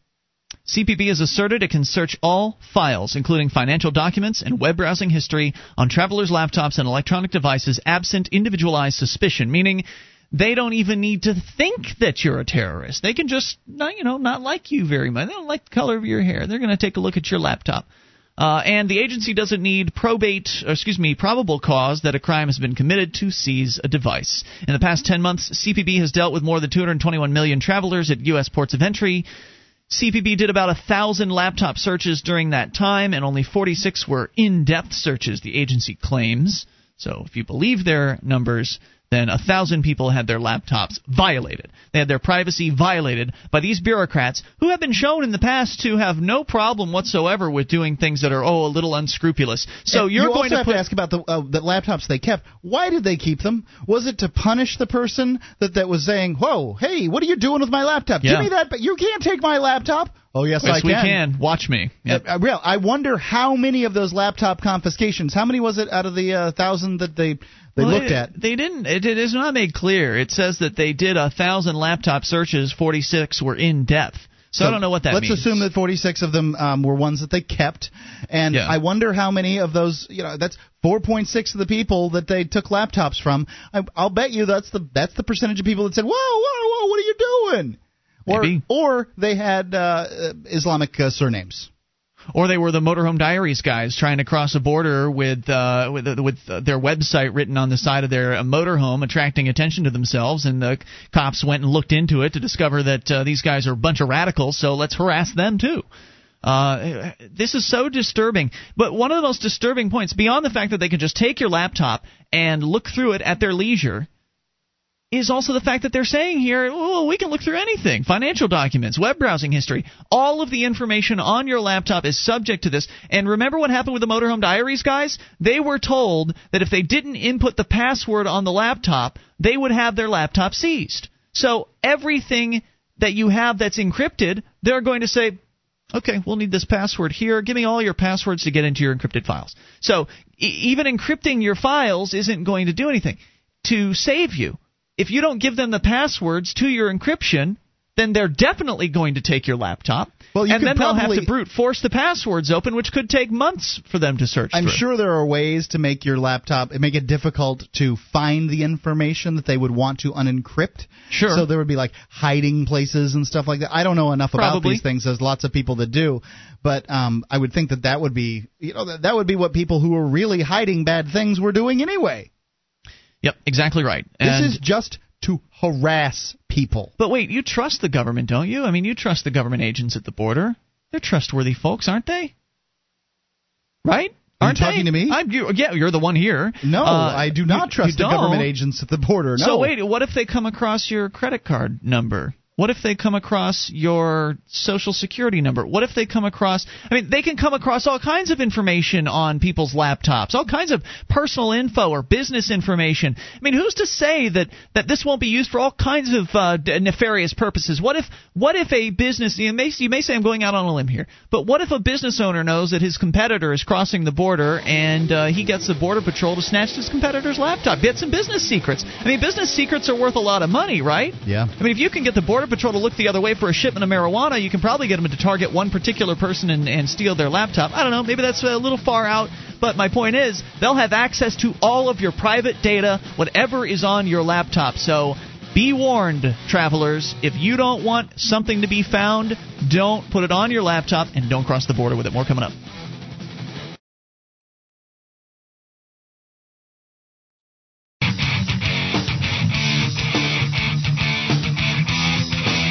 This is Free Talk Live. You can bring up anything. Just dial toll-free 1-800-259-9231. It's the SACL CAI toll-free line. 800-259-9231. Tonight, it's Ian with you. And Julia. And Mark. And you can join us online at freetalklive.com. The features, they are free, so enjoy those on us. Again, that's freetalklive.com. As we continue here, we're going to take your phone calls about anything, and then Julia's going to tell us a pretty outrageous story about a young video game guy that's been arrested by the federal government. We'll find out what that's all about. But first, we go to Corby in Florida. Corby, you're on Free Talk Live. Hello there. Hey, guys. I was just reading about the laptop story. It was kind of ironic. You guys covered almost everything, so I won't dwell on it. But one of the ironic things was they have this entire, I read some of the PDFs on their policy, and it talks about they can share your data with any government agency they would like to, and it does not have to be transparent because doing so would inform the traveler that, hey, your data might be an investigation, and they can store copies of it and all that. But the ironic part is the end of the PDF, I forget the lady's name, but it says Chief Privacy Officer is her title. And it's so funny how, Orwellian. It's our privacy, How Orwellian it all is. I mean, the privacy officer is intruding on your privacy. Right. The Ministry of Peace fights wars. I mean, it's exactly. crazy. Is that called Orwellian doublespeak? It is. Okay. Yes. And one, you were talking the other day about robots. Somebody, I don't forget the thing about the perfect utopia world where robots do everything for us and we don't have to do anything. Yes. And I had a contradiction to that. And basically it was that, first off, these robots are probably going to be very expensive. So companies might buy one to replace paying you a salary because it works 24 hours a day. But basically, but they complain now about illegal aliens taking their jobs, but when robots will work 24 hours a day, 7 days a week, no unions, no vacation, we're all going to be out of work. Well, isn't it weren't a lot of unions kind of rallying against mechanization in the past? Isn't that the case? Oh, yeah. Right, so this is not really a new story. I've heard that history, so, it's kind of ironic that, he was talking about, we're not going to have to do anything. Well, if you don't own a robot, or as you say, once the robots fix the robots, then like in WALL-E, where the funniest part of WALL-E was when one of the people fell out of a chair, they didn't know how to get up themselves. The robots had to come get them up out of the chair because we're so useless. I haven't seen that movie yet, but that's what the gentleman was talking about the other night. Is the movie they couldn't remember, whoever it was couldn't remember what the movie was called, where it was WALL-E. Very funny movie if you haven't seen it. So the humans are so fat and so lazy that they have these robots taking care of their every single need, right? So they basically just sit and they lounge, and the robots do everything. The cupcake and a cake in a cup. A cupcake and a cup just appears to you, and they showed over human evolution. It starts off, ever 2100, they were 300 pounds, and 2300, they got to 700 pounds about, eventually. But it was that part is that part of it I don't get, because likely about the time that we can have robots, they will design food to the point that it doesn't make you fat. They will be able to make cupcakes and delicious banana sundaes. Yeah, but it's still funny. All protein. Yeah, sure. I mean, I understand the idea behind it. But likely they'll be able to put genes into do some kind of gene therapy in you that'll make you really muscular and good looking and have just the right skin tone and color, and will look great in the future. However, I understand what they're saying. Yeah, I'm going to leave you with a famous quote from Voltaire that you were talking the other day about creationism, and it's just a thing that says, "To believe in God is impossible. To not believe him is absurd." I thought that was kind of a good quote. But thank you for the call, Corby. Appreciate hearing from you. Let's go to Dan in Pennsylvania. Dan, you're on Free Talk Live. What's on your mind? Hello, Julia, Mark, and ex-Facebook friend. Oh, that's all right, man. I just deleted a bunch of people from mine too. I had like 500, but yeah, too many. I just wanted to bring up something sort of lighthearted to get away from all the deep philosophy and religion stuff that's been going on all week. Okay, sure. For which I'm partly responsible. So, if you had the ability to stop time, and that means that the scarce resource that is time was no longer scarce to you, you could stop it with relationship to the rest of the world. I'd do it right now and feel Julia's boobs while she wasn't paying attention. Well, Mark, thanks for your input, because I was going to ask what you would do with it. If you don't have to worry about aging. What you couldn't see is what you couldn't see is Julia's face in response. She to that. Probably thought I looked like a jerk. Yeah. You just lecherous. Yeah. Lewd. What do you expect? Despicable man. But it was an honest answer, Mark, and I do appreciate the honesty. So the question is, what would you do if you could stop time? Yeah, and you don't have to worry about aging. You don't have to worry about the fact that you wouldn't actually be able to breathe oxygen because oxygen exists in time. So, forgetting all that scientific crap. Am I alone in my stopping of time, or can I stop time in concert with others? Let's say you can bring people and things into your state with you. Oh, that's wonderful. I would pause time and spend more time with my lady Julia. That's what I would do. Because I don't have enough these days. There's so much business to be taken care of, so much happening. It's hard to get time to breathe. And play some more video games too. I think we'd play more video games. I'd bring a camera and I'd go into Fort Knox and I'd take pictures of all the places that the gold used to be. Okay, Julia. Now. Wait, what's the question? The question is, if you could stop time, what would you do? If you could pause time and you could do anything. I swear girls don't spend the time thinking about if I had superpowers, like that question. So I used to really wish I could fly when I was a little kid. Certainly. Like that superpower was something. I don't know. I guess I would love to be able to stop time while I'm doing something fun, but I don't ever think about what I would do if I could stop time. If I could stop time, I guess I would just do what I normally do. That's fun. Right. So not work. Have a good time. Exactly. Right. There's your answer, Dan. Anything? So, Dan, I have this question for you. Wait. He's gone. He's gone. I'm not gone. Okay. It sounded like you were gone. You're gone now. Click. Well, wait on your question, Mark, because I want to know what Dan would do if Dan could stop time.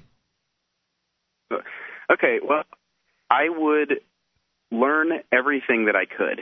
And since I could alternately entertain myself and learn whenever I needed to, I would basically become one of the most knowledgeable people in the world, and of course I would use that power for good. I wouldn't become Hitler. I'd become the next Murray Rothbard or something like that. Dan's smarter than me. When I thought of time, I thought of leisure activities, and Dan says, I'm going to get smarter.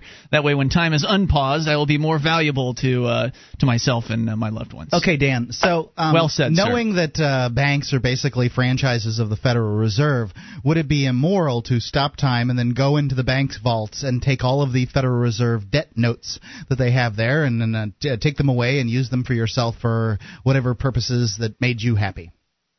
Well, I've considered using the power for sort of, restitutional you have this power? purposes. Wait a second. Wait a second, Dan. You have this power. Too much time on this one. No, Mark. If I had this power, we would have like artificial planets that I had built. Okay, great. So, no, if I had this power, I've considered maybe using it to disappear all the politicians and stuff like that. But I think that maybe that wouldn't be such a good idea, because then people would probably start looking for God or alien that did it instead of sort of looking for the actual reason. So I don't think it would do that. Good point. Good call. Thank you for the question. I appreciate it. At 800-259-9231, that's the SACL CAI toll-free line. You can bring up anything. What happened to one young man who decided to modify a few game systems? Federal government came calling. We'll explain here in moments and take your calls about anything. This is Free Talk Live.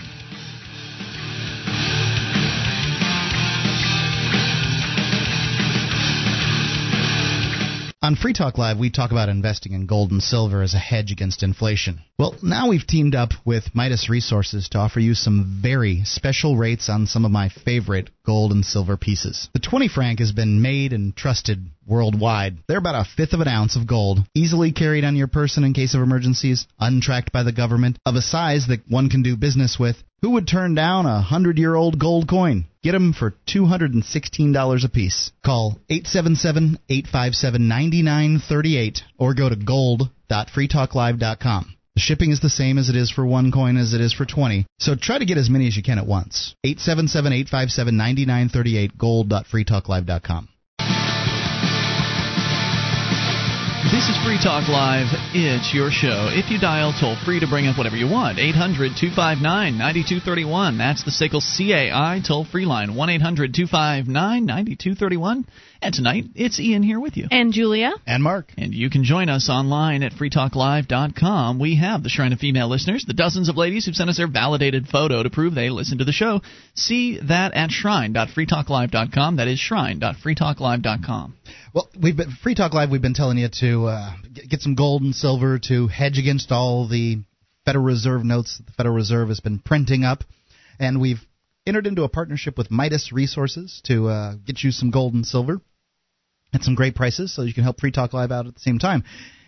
We've got Lakota Nation silver rounds for $19.70. Walking Liberty $half for $8.69, and you can check both of those out and a couple other coins at silver.freetalklive.com. That's silver.freetalklive.com. I picked these out myself. They're some of my favorite coins.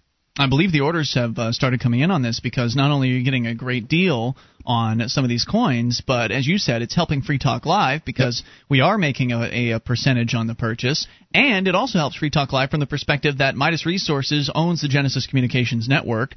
They are, or I guess they're very related. Together. I think they own the company.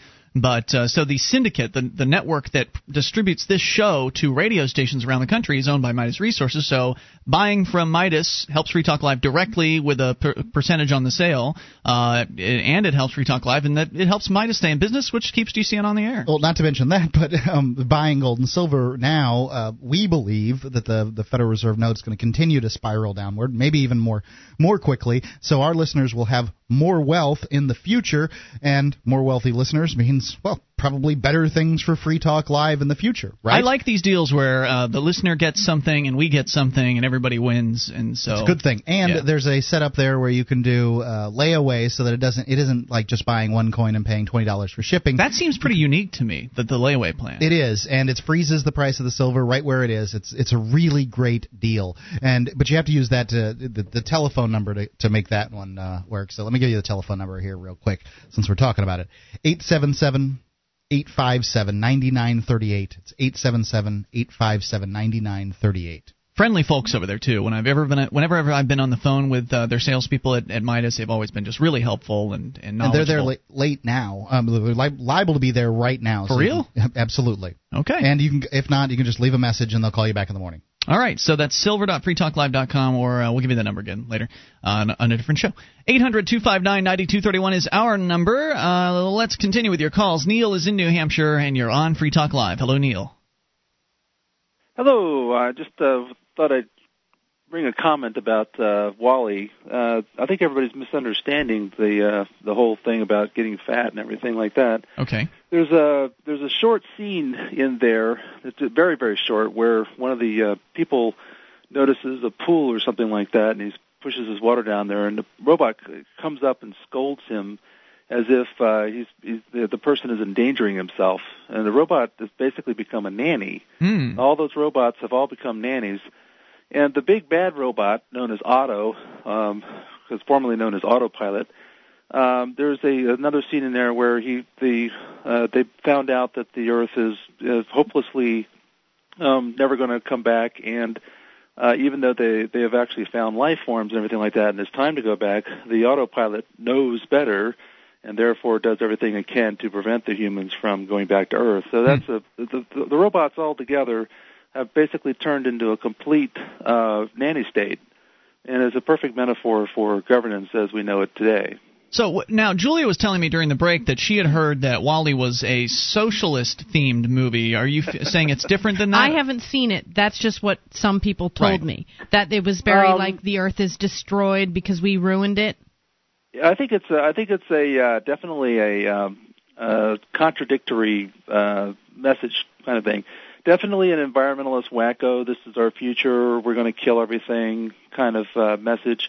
But at the same time, once they're on the ship and everything, as I said, the whole nanny state, in perfect metaphor with the robots scolding the people and trying to prevent them from hurting themselves. They have all these floating couches that are perfectly, they're only about a foot off the floor, and if they fall out, they can't hurt themselves, and the robots very quickly come in and pull them back up on the couch and clean everything within an inch of its life. So they've perfected the rounded corners kind of mentality where everything is as safe as it can possibly be, and you can't possibly hurt yourself. Yes. And there's this central meeting place inside the ship, and it turns out that these people are all hovering over this swimming pool, and they've been doing it for hundreds of years, and they didn't even know it was a swimming pool because after all, that might be dangerous.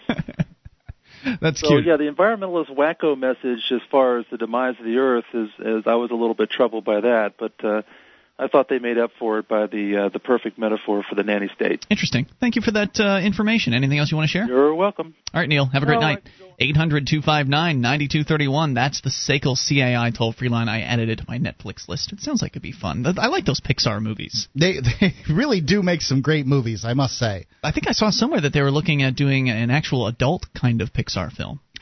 Like, not adult like porn, but adult as in not for G-rated kind of movie. Well, I kind of thought the B movie was, if that's Pixar or whatever, I don't know, they're all so similar to me. I'm not on the inside on these things, but I thought that was kind of adulty, Seinfeld humor. I know that it was. Yeah, there have been some that have been like that, but it probably wasn't Pixar in that case. Yeah. Toll-free number is 800-259-9231. I think DreamWorks has put a number of animated movies out. They're not quite to the skill level from, I don't think, of the Pixar films, but then again, I haven't seen them all, so I'm not really one to comment. So while we're on this kind of techie subject here, let's go to Julia's story about a young man who was visited by the federal government, and it was not a friendly visit. What happened, Julia? Playing with video games can lead to hard time. Just ask Matthew Lloyd Crippen. The California State Fullerton student was arrested Monday on federal charges that he illegally modified Xbox, PlayStation, Wii, and other video game consoles to enable the machines to play pirated video games. Did anybody know this was illegal? I mean, again, we're talking about the law here. There's so many darn laws out there. How are you supposed to know what is illegal and what's not? I mean, you would think that if you purchase a video game system, it'd be okay to tinker around with it. I thought it was. I would think it was yours. Yeah, you'd think it would. Now, it violates your warranty. Yeah. But that's the price you pay for breaking into your box and being a tinkerer, being a hacker, if you will. Is that you violate your warranty. So if you want to get if you break the box, well, too bad. That should be the only consequence. But here they're saying if you put a mod chip in, it's a crime. Right. He was taken into custody on Monday morning by U.S. Immigrant and Custom Enforcement agents. Now, that weirds me out because what does this have to do with immigration? Why do they have these bureaucracies that just can do their bidding, essentially? ICE seems to have its tentacles into all kinds of things these days. I mean, that doesn't make any sense. Any chance the guy's foreign? I don't know. I don't think so. The arrest follows his indictment by a federal grand jury on 2 counts of violating the Digital Millennium Copyright Act. Mm-hmm. And I'm sure most people know about this act, right? Oh, I've certainly heard of it. I mean, I have heard of it. It is obviously a very wide-cutting act in that it covers a lot of different territory. Normally, I only hear about it in regards to sometimes they'll send out a warning. For instance, if they look at a torrent and they find out who's been downloading from that torrent, they'll send out a DMCA warning to the internet service provider saying, hey, someone's using your internet for illegal activity. The service provider then contacts you saying, hey, we've got this warning, you need to stop doing this or else something bad's going to happen. So normally the DMCAs go out with a threat first, and they give people the chance to kind of correct their behavior. At least that's what I have understood, but apparently it's not always the case. The charges against him stem from an ICE investigation initiated last year after the agency received a tip from the Entertainment Software Association. Last May, ICE agents executed a full search warrant at his home where they seized more than a dozen Microsoft, Nintendo, and Sony video game consoles. Playing with games in this way is not a game. It is criminal, said special agent in charge of the ICE investigations. What a jerk. We're going to come back. Doofus. We're going to come back with more on this here in moments. 800-259-9231. That's the SACL CAI toll-free line. Is it also illegal to possess a modified video game system? More coming up. You take control. If you know and you want to comment, dial in or bring up anything. It's Free Talk Live.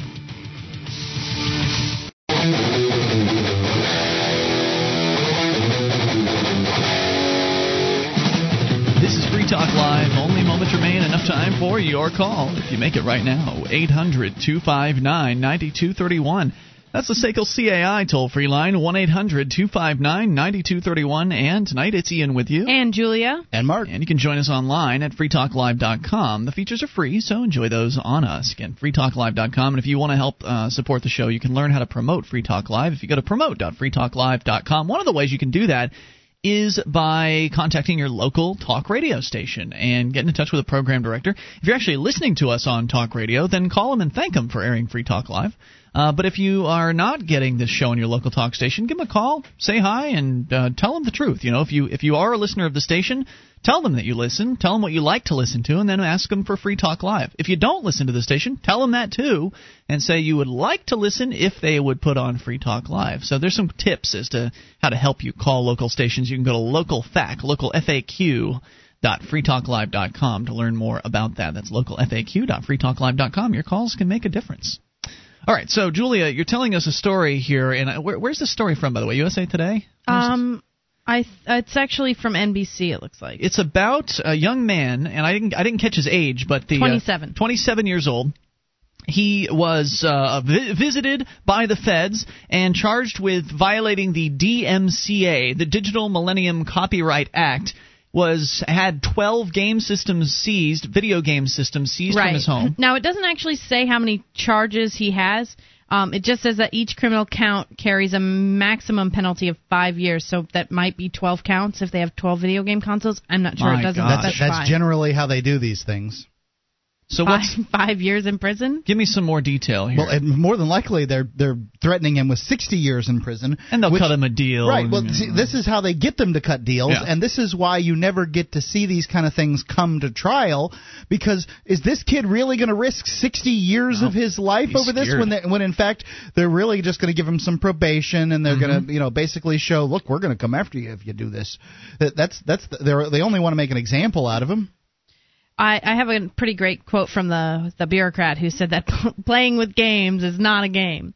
He also says, piracy, counterfeiting, and other intellectual property rights violations not only cost U.S. businesses jobs and billions of dollars a year lost in revenue, they also pose significant health and safety risks to consumers. Huh? What? That statement doesn't make any sense at all, and I think anyone who reads that can tell. How is having a modified game system or pirating, sharing a file on the internet going to cause a hell? What? You could get electrocuted. Also, loss of billions of dollars a year. I have a really difficult time believing that. That's a big number. I agree with that. The industry associations promote those numbers. The Recording Industry Association, the MPAA, whatever the video game industry association is, they promote those numbers because, well, they don't want you to think otherwise. They want you to believe that file sharing is detrimental to their business. They certainly want the government to believe that, so they'll enforce that law. But from the all the anecdotal evidence I've seen of actually having file sharers speak to the media when they've been asked, they've said things like, well, I use these file sharing services to try before I buy. If I like the program or if I like the music, I'll buy the CD or I'll buy the video game. Right. I download a lot of music. And the music that I listen to, the artists like that people, because I guess if you listen to trendy, like mainstream music, those artists get all up in a tissy if you're downloading. Some do, some don't. Yeah, some do, some don't, right? But the music that I listen to is so not popular that the people that put out the music say that they're happy that people are downloading their music and that their music is getting out there and that they can get their name out there in that fashion. And I think that's one thing that the internet has really helped. It's helped a lot of, like, the little guys. Yeah, exactly. The little musicians really get their name out there in a way that they couldn't before. And I see this as a positive thing. I do own some CDs. I do own some DVDs. But I will download it and test it out before I pay money for it. I would never have been able to watch Penn and Teller's BS had I not downloaded them first. You own all of those. I own every single DVD box set, and I've pre-ordered whatever the next one is. I've always got it on pre-order because I want to support those guys because they're doing a program that I value. But I wouldn't have been able to tell that I valued it had I not heard. Well, I would have heard it from somebody. Hey, this is a great show. You should check it out. Oh darn, I don't have cable. So I don't have Showtime, so sorry, can't watch the show. I guess I could wait until it comes out on DVD and then buy the DVD box set and hope that it's good and see how it is then. But that's not a real good way to get people to experience your product. You've got to get it in their hands so they can know that it's a good product and then want to put their money behind it. I would also say, I mean, because I also download some emulators of like old video games and stuff like that, and there are some games that you just cannot get, like the more popular games you just cannot get. So I feel like if you have an Xbox and... You mean the less popular games?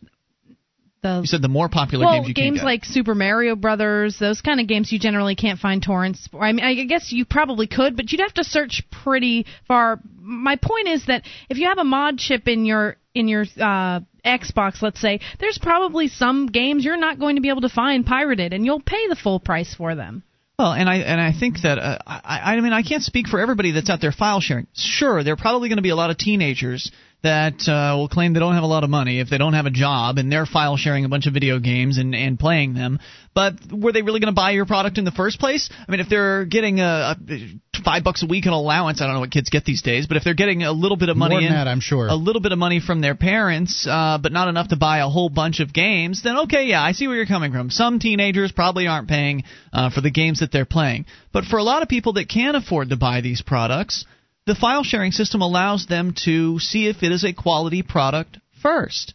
And that's valuable. And if they see that it's a quality product, one thing that I think most people know inherently is that, hey, if Konami doesn't make enough money on this brand new Metal Gear title that they've released, they're not going to make a sequel. They're not going to make other games. If they don't get money coming in for the great products that they put out, they're going to go out of business, and you'll never get to play another Konami game in your entire life. So who doesn't realize this? Who has downloaded any kind of shared file doesn't understand that inherently?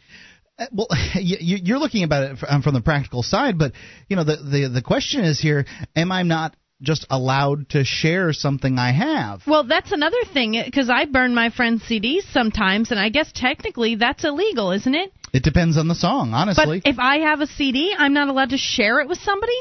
I mean, really?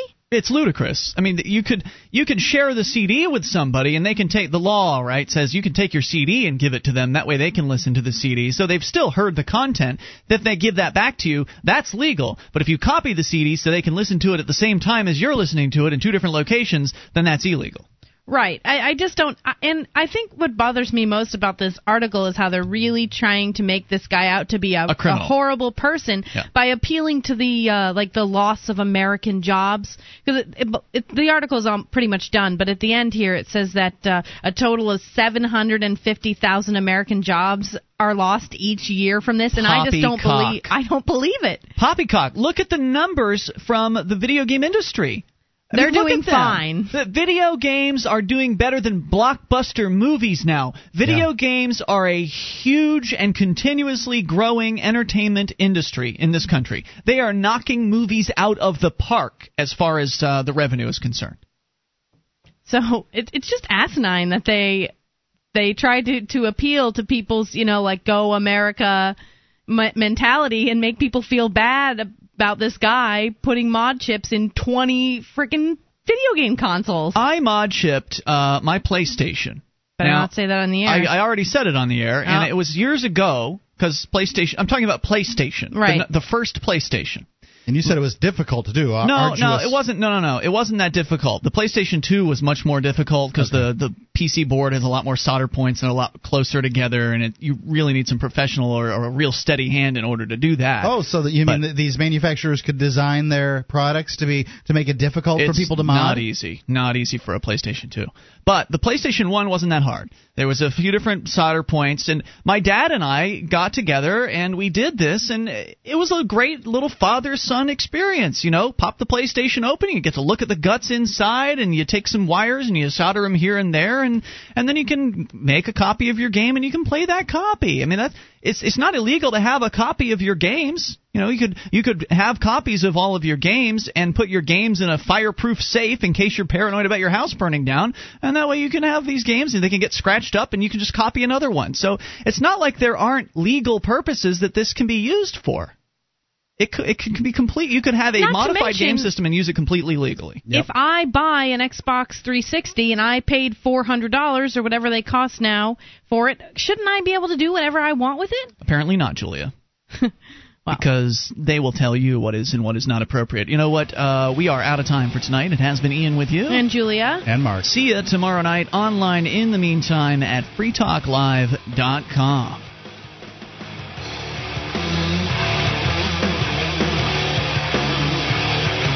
Okay, podcast listeners, this one is going out just to you. Yeah, this is a contest, and normally when we do contests, it seems like it's always, hey, the first whatever, 1, 2, 5 people to get a hold of us, they win. And that's not, it's great and everything, it's fine for a contest, but what we want to do is we want to run the contest a little differently, because some people listen to the podcast and they're a little delayed. They're on their own time, they've got a lot of things going on, they might not listen until a few days later. And I get all the time, whenever I run a contest, I'll always get somebody 2 days later saying, hey, did I win? And they're not even close. Sorry. So what I want to do is I want to run a contest that is a little different, and this will exclude. This is different. Yeah, this one will exclude anybody who's listening like more than a week out.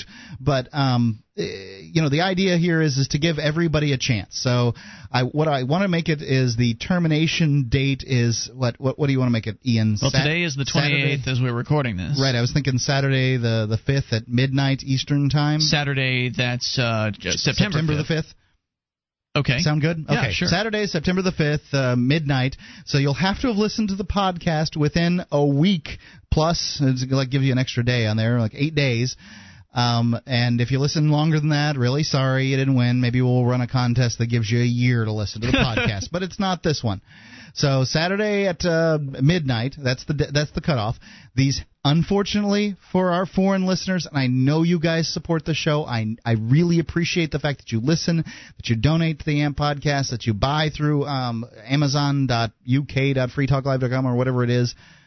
What's the site? Amazon.freetalklive.com. But for each, it'll automatically send you to where you need to go. But if you need to go, if it doesn't send you correctly, you can always add CA for Canada, UK for the UK. I think what's the other one? There's DE. DE for Germany, I believe. And then there was one more. Maybe it's US. Amazon US, Amazon DE, Amazon UK, Amazon CA.freetalklive.com will all get you to where you need to go. But Mark, here's a question for you. I know what you're saying here is the international listeners can't win this, and the reason for that is because the vendor, the product that we're going to give you, they can only afford so much shipping, right? I mean, sure. it's not gets cheap crazy to send things. But what if our international listener was willing to pay for the shipping? Would that change that situation? I'm sure it would. I mean, if they're willing to pay for the ship, yeah, I'm sure it would. Whatever. Just an idea. Just something to keep in mind. I mean, you haven't talked to the client, so we don't know. I can't see why the client would have a problem with that if somebody said that they'd pay for the shipping for this. So anyway, let's open it to international listeners who will pay for whatever the shipping is to get it to your country. Right, that makes perfectly good sense. Anyway, I don't want to exclude anybody, but that he said he's willing to ship to the United States. That includes Alaska and Hawaii, but basically those are the exclusions. It has to be. So we can't guarantee it. It's subject to his approval on this. Right. Well, obviously, we haven't talked to him yet. And you cannot have won any prizes from us in the last 30 days, and I think that's really it for the. That means you, Sam's dad. Yeah, right. That's for Roy. All right, now we really do sound small time, Mark. Well, whatever. I mean, he was one. We don't give away very many prizes. No. I'm thinking that the way we're going to do this is you send in your entry. You have to have your name, your mailing address on there, and a guess of a number between 1 and 1,000. And because I expect to get a lot of entries on this one, you can only guess once.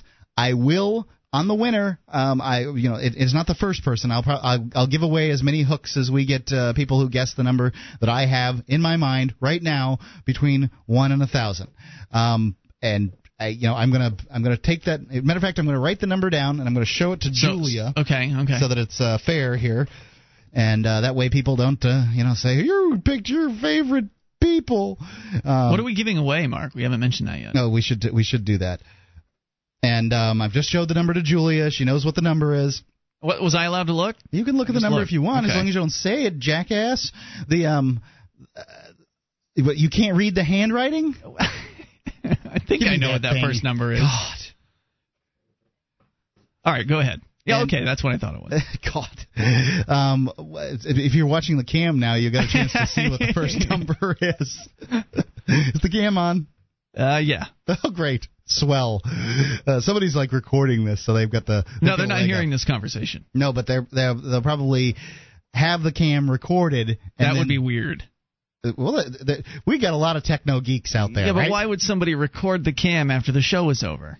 Who knows? That's creepy, man. If you're recording the show after, if you're recording Free Talk Live Studio for the few minutes the cam is still on after the show, you're creepy. Okay. Well, so what is it that we're giving away the Totasack? The Totasack. Right. We're giving away a pair. That's 2.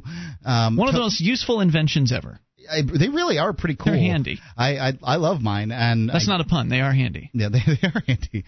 Handy little handles. But it allows you to bring. You've heard us talking about it this week on the show. Can't see how you'd have avoided it. It allows you to really increase your load of grocery bags and whatever else that'll fit on this device. But that's what I use it for. Is when we come back from a shopping trip, bring out the Totasacks and load up. Hopefully, we already have them in the back of the car, but load them up with the shopping bags, and you can carry way more shopping bags with one hand on a Totasack than you could ever by hanging the bags over your palm. Yeah, absolutely, because it would dig in. So you put the if you as the bag person, bags them up. You just get ready. You Totasack them up. You take the shopping cart to the shopping cart area.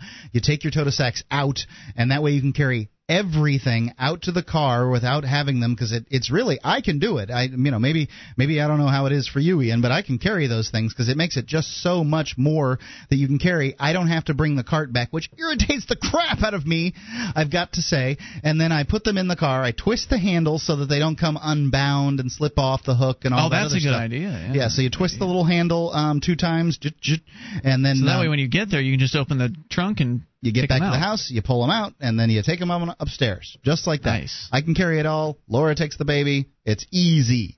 So you'll get a pair of Totasacks. Everybody who guesses this number that I have now shared with both Ian and Julia, that's between 1 and 1,000, and I want your name and address on it. If you don't have your name and address on it, I do not want to spend time emailing back and forth and waiting for people and all that stuff. So you have to have your name and address on the entry, and if you're from a foreign country, you have to be willing to pay the shipping to wherever it is that you are. Mm-hmm. And I don't know what that's going to be. I'll try to find out. But you'll win a 2-pack. Yep, you'll win a 2-pack. Sweet. So it's I love them. They're a great deal. Okay, so just to recap, you send in your guess. And it has to be to Mark at freetalklive.com. And it's a number between 1 and 1,000. Correct. And they have until September 5th at midnight Eastern Time to send the guess in. Right. September 5th, midnight Eastern Time. Is that September 5th at 11:59 p.m. Okay. The minute after 11:59 p.m. So that's technically September 6th at midnight. Whatever. I've got it on my calendar here. It ends at the end of Saturday night. We'll see how this works out. I think this will work. We're not so great at the Wait, okay, what if no one guesses the number? If no one guesses the number, then closest screw wins? You people. Well, come on, give it to somebody. How about the closest person wins? But they will win. I mean, there's so many listeners out there guessing. I don't know, man. 1,000 numbers is a lot of guessing. And wait, you can guess how many people are the same distance? You can only guess once, right? That's correct. You can only guess once, and I will check to see if you have guessed before. I will go through my emails, and I'll know. All right. I think that's about it. Yep. So that's it. Extended edition, just to give you that contest. Have fun with that, podcasters, and send those emails out. Yep. Attention, all active duty members and veterans of the U.S. military. Your proud service to your country entitles you with the right to participate in special VA loan programs with benefits not available to the general public, like the ability to purchase a new home with no down payment or mortgage insurance, or refi with cash out, up to 100% of your present home equity with less strict credit criteria. You are entitled to these benefits. Review them online at varadio.com. This is Tim Lewis from iFreedom Direct and a veteran of Operation Iraqi Freedom. I want you to know that as a member or veteran of the United States military, you've earned special rights and privileges. On your feet! And get the details at varadio.com. iFreedom Direct Corporation is a private lender approved by the VA and licensed in most states. In certain states, certain restrictions and limitations apply. For a current list of licenses, disclosures, and all benefits, go to varadio.com. varadio.com.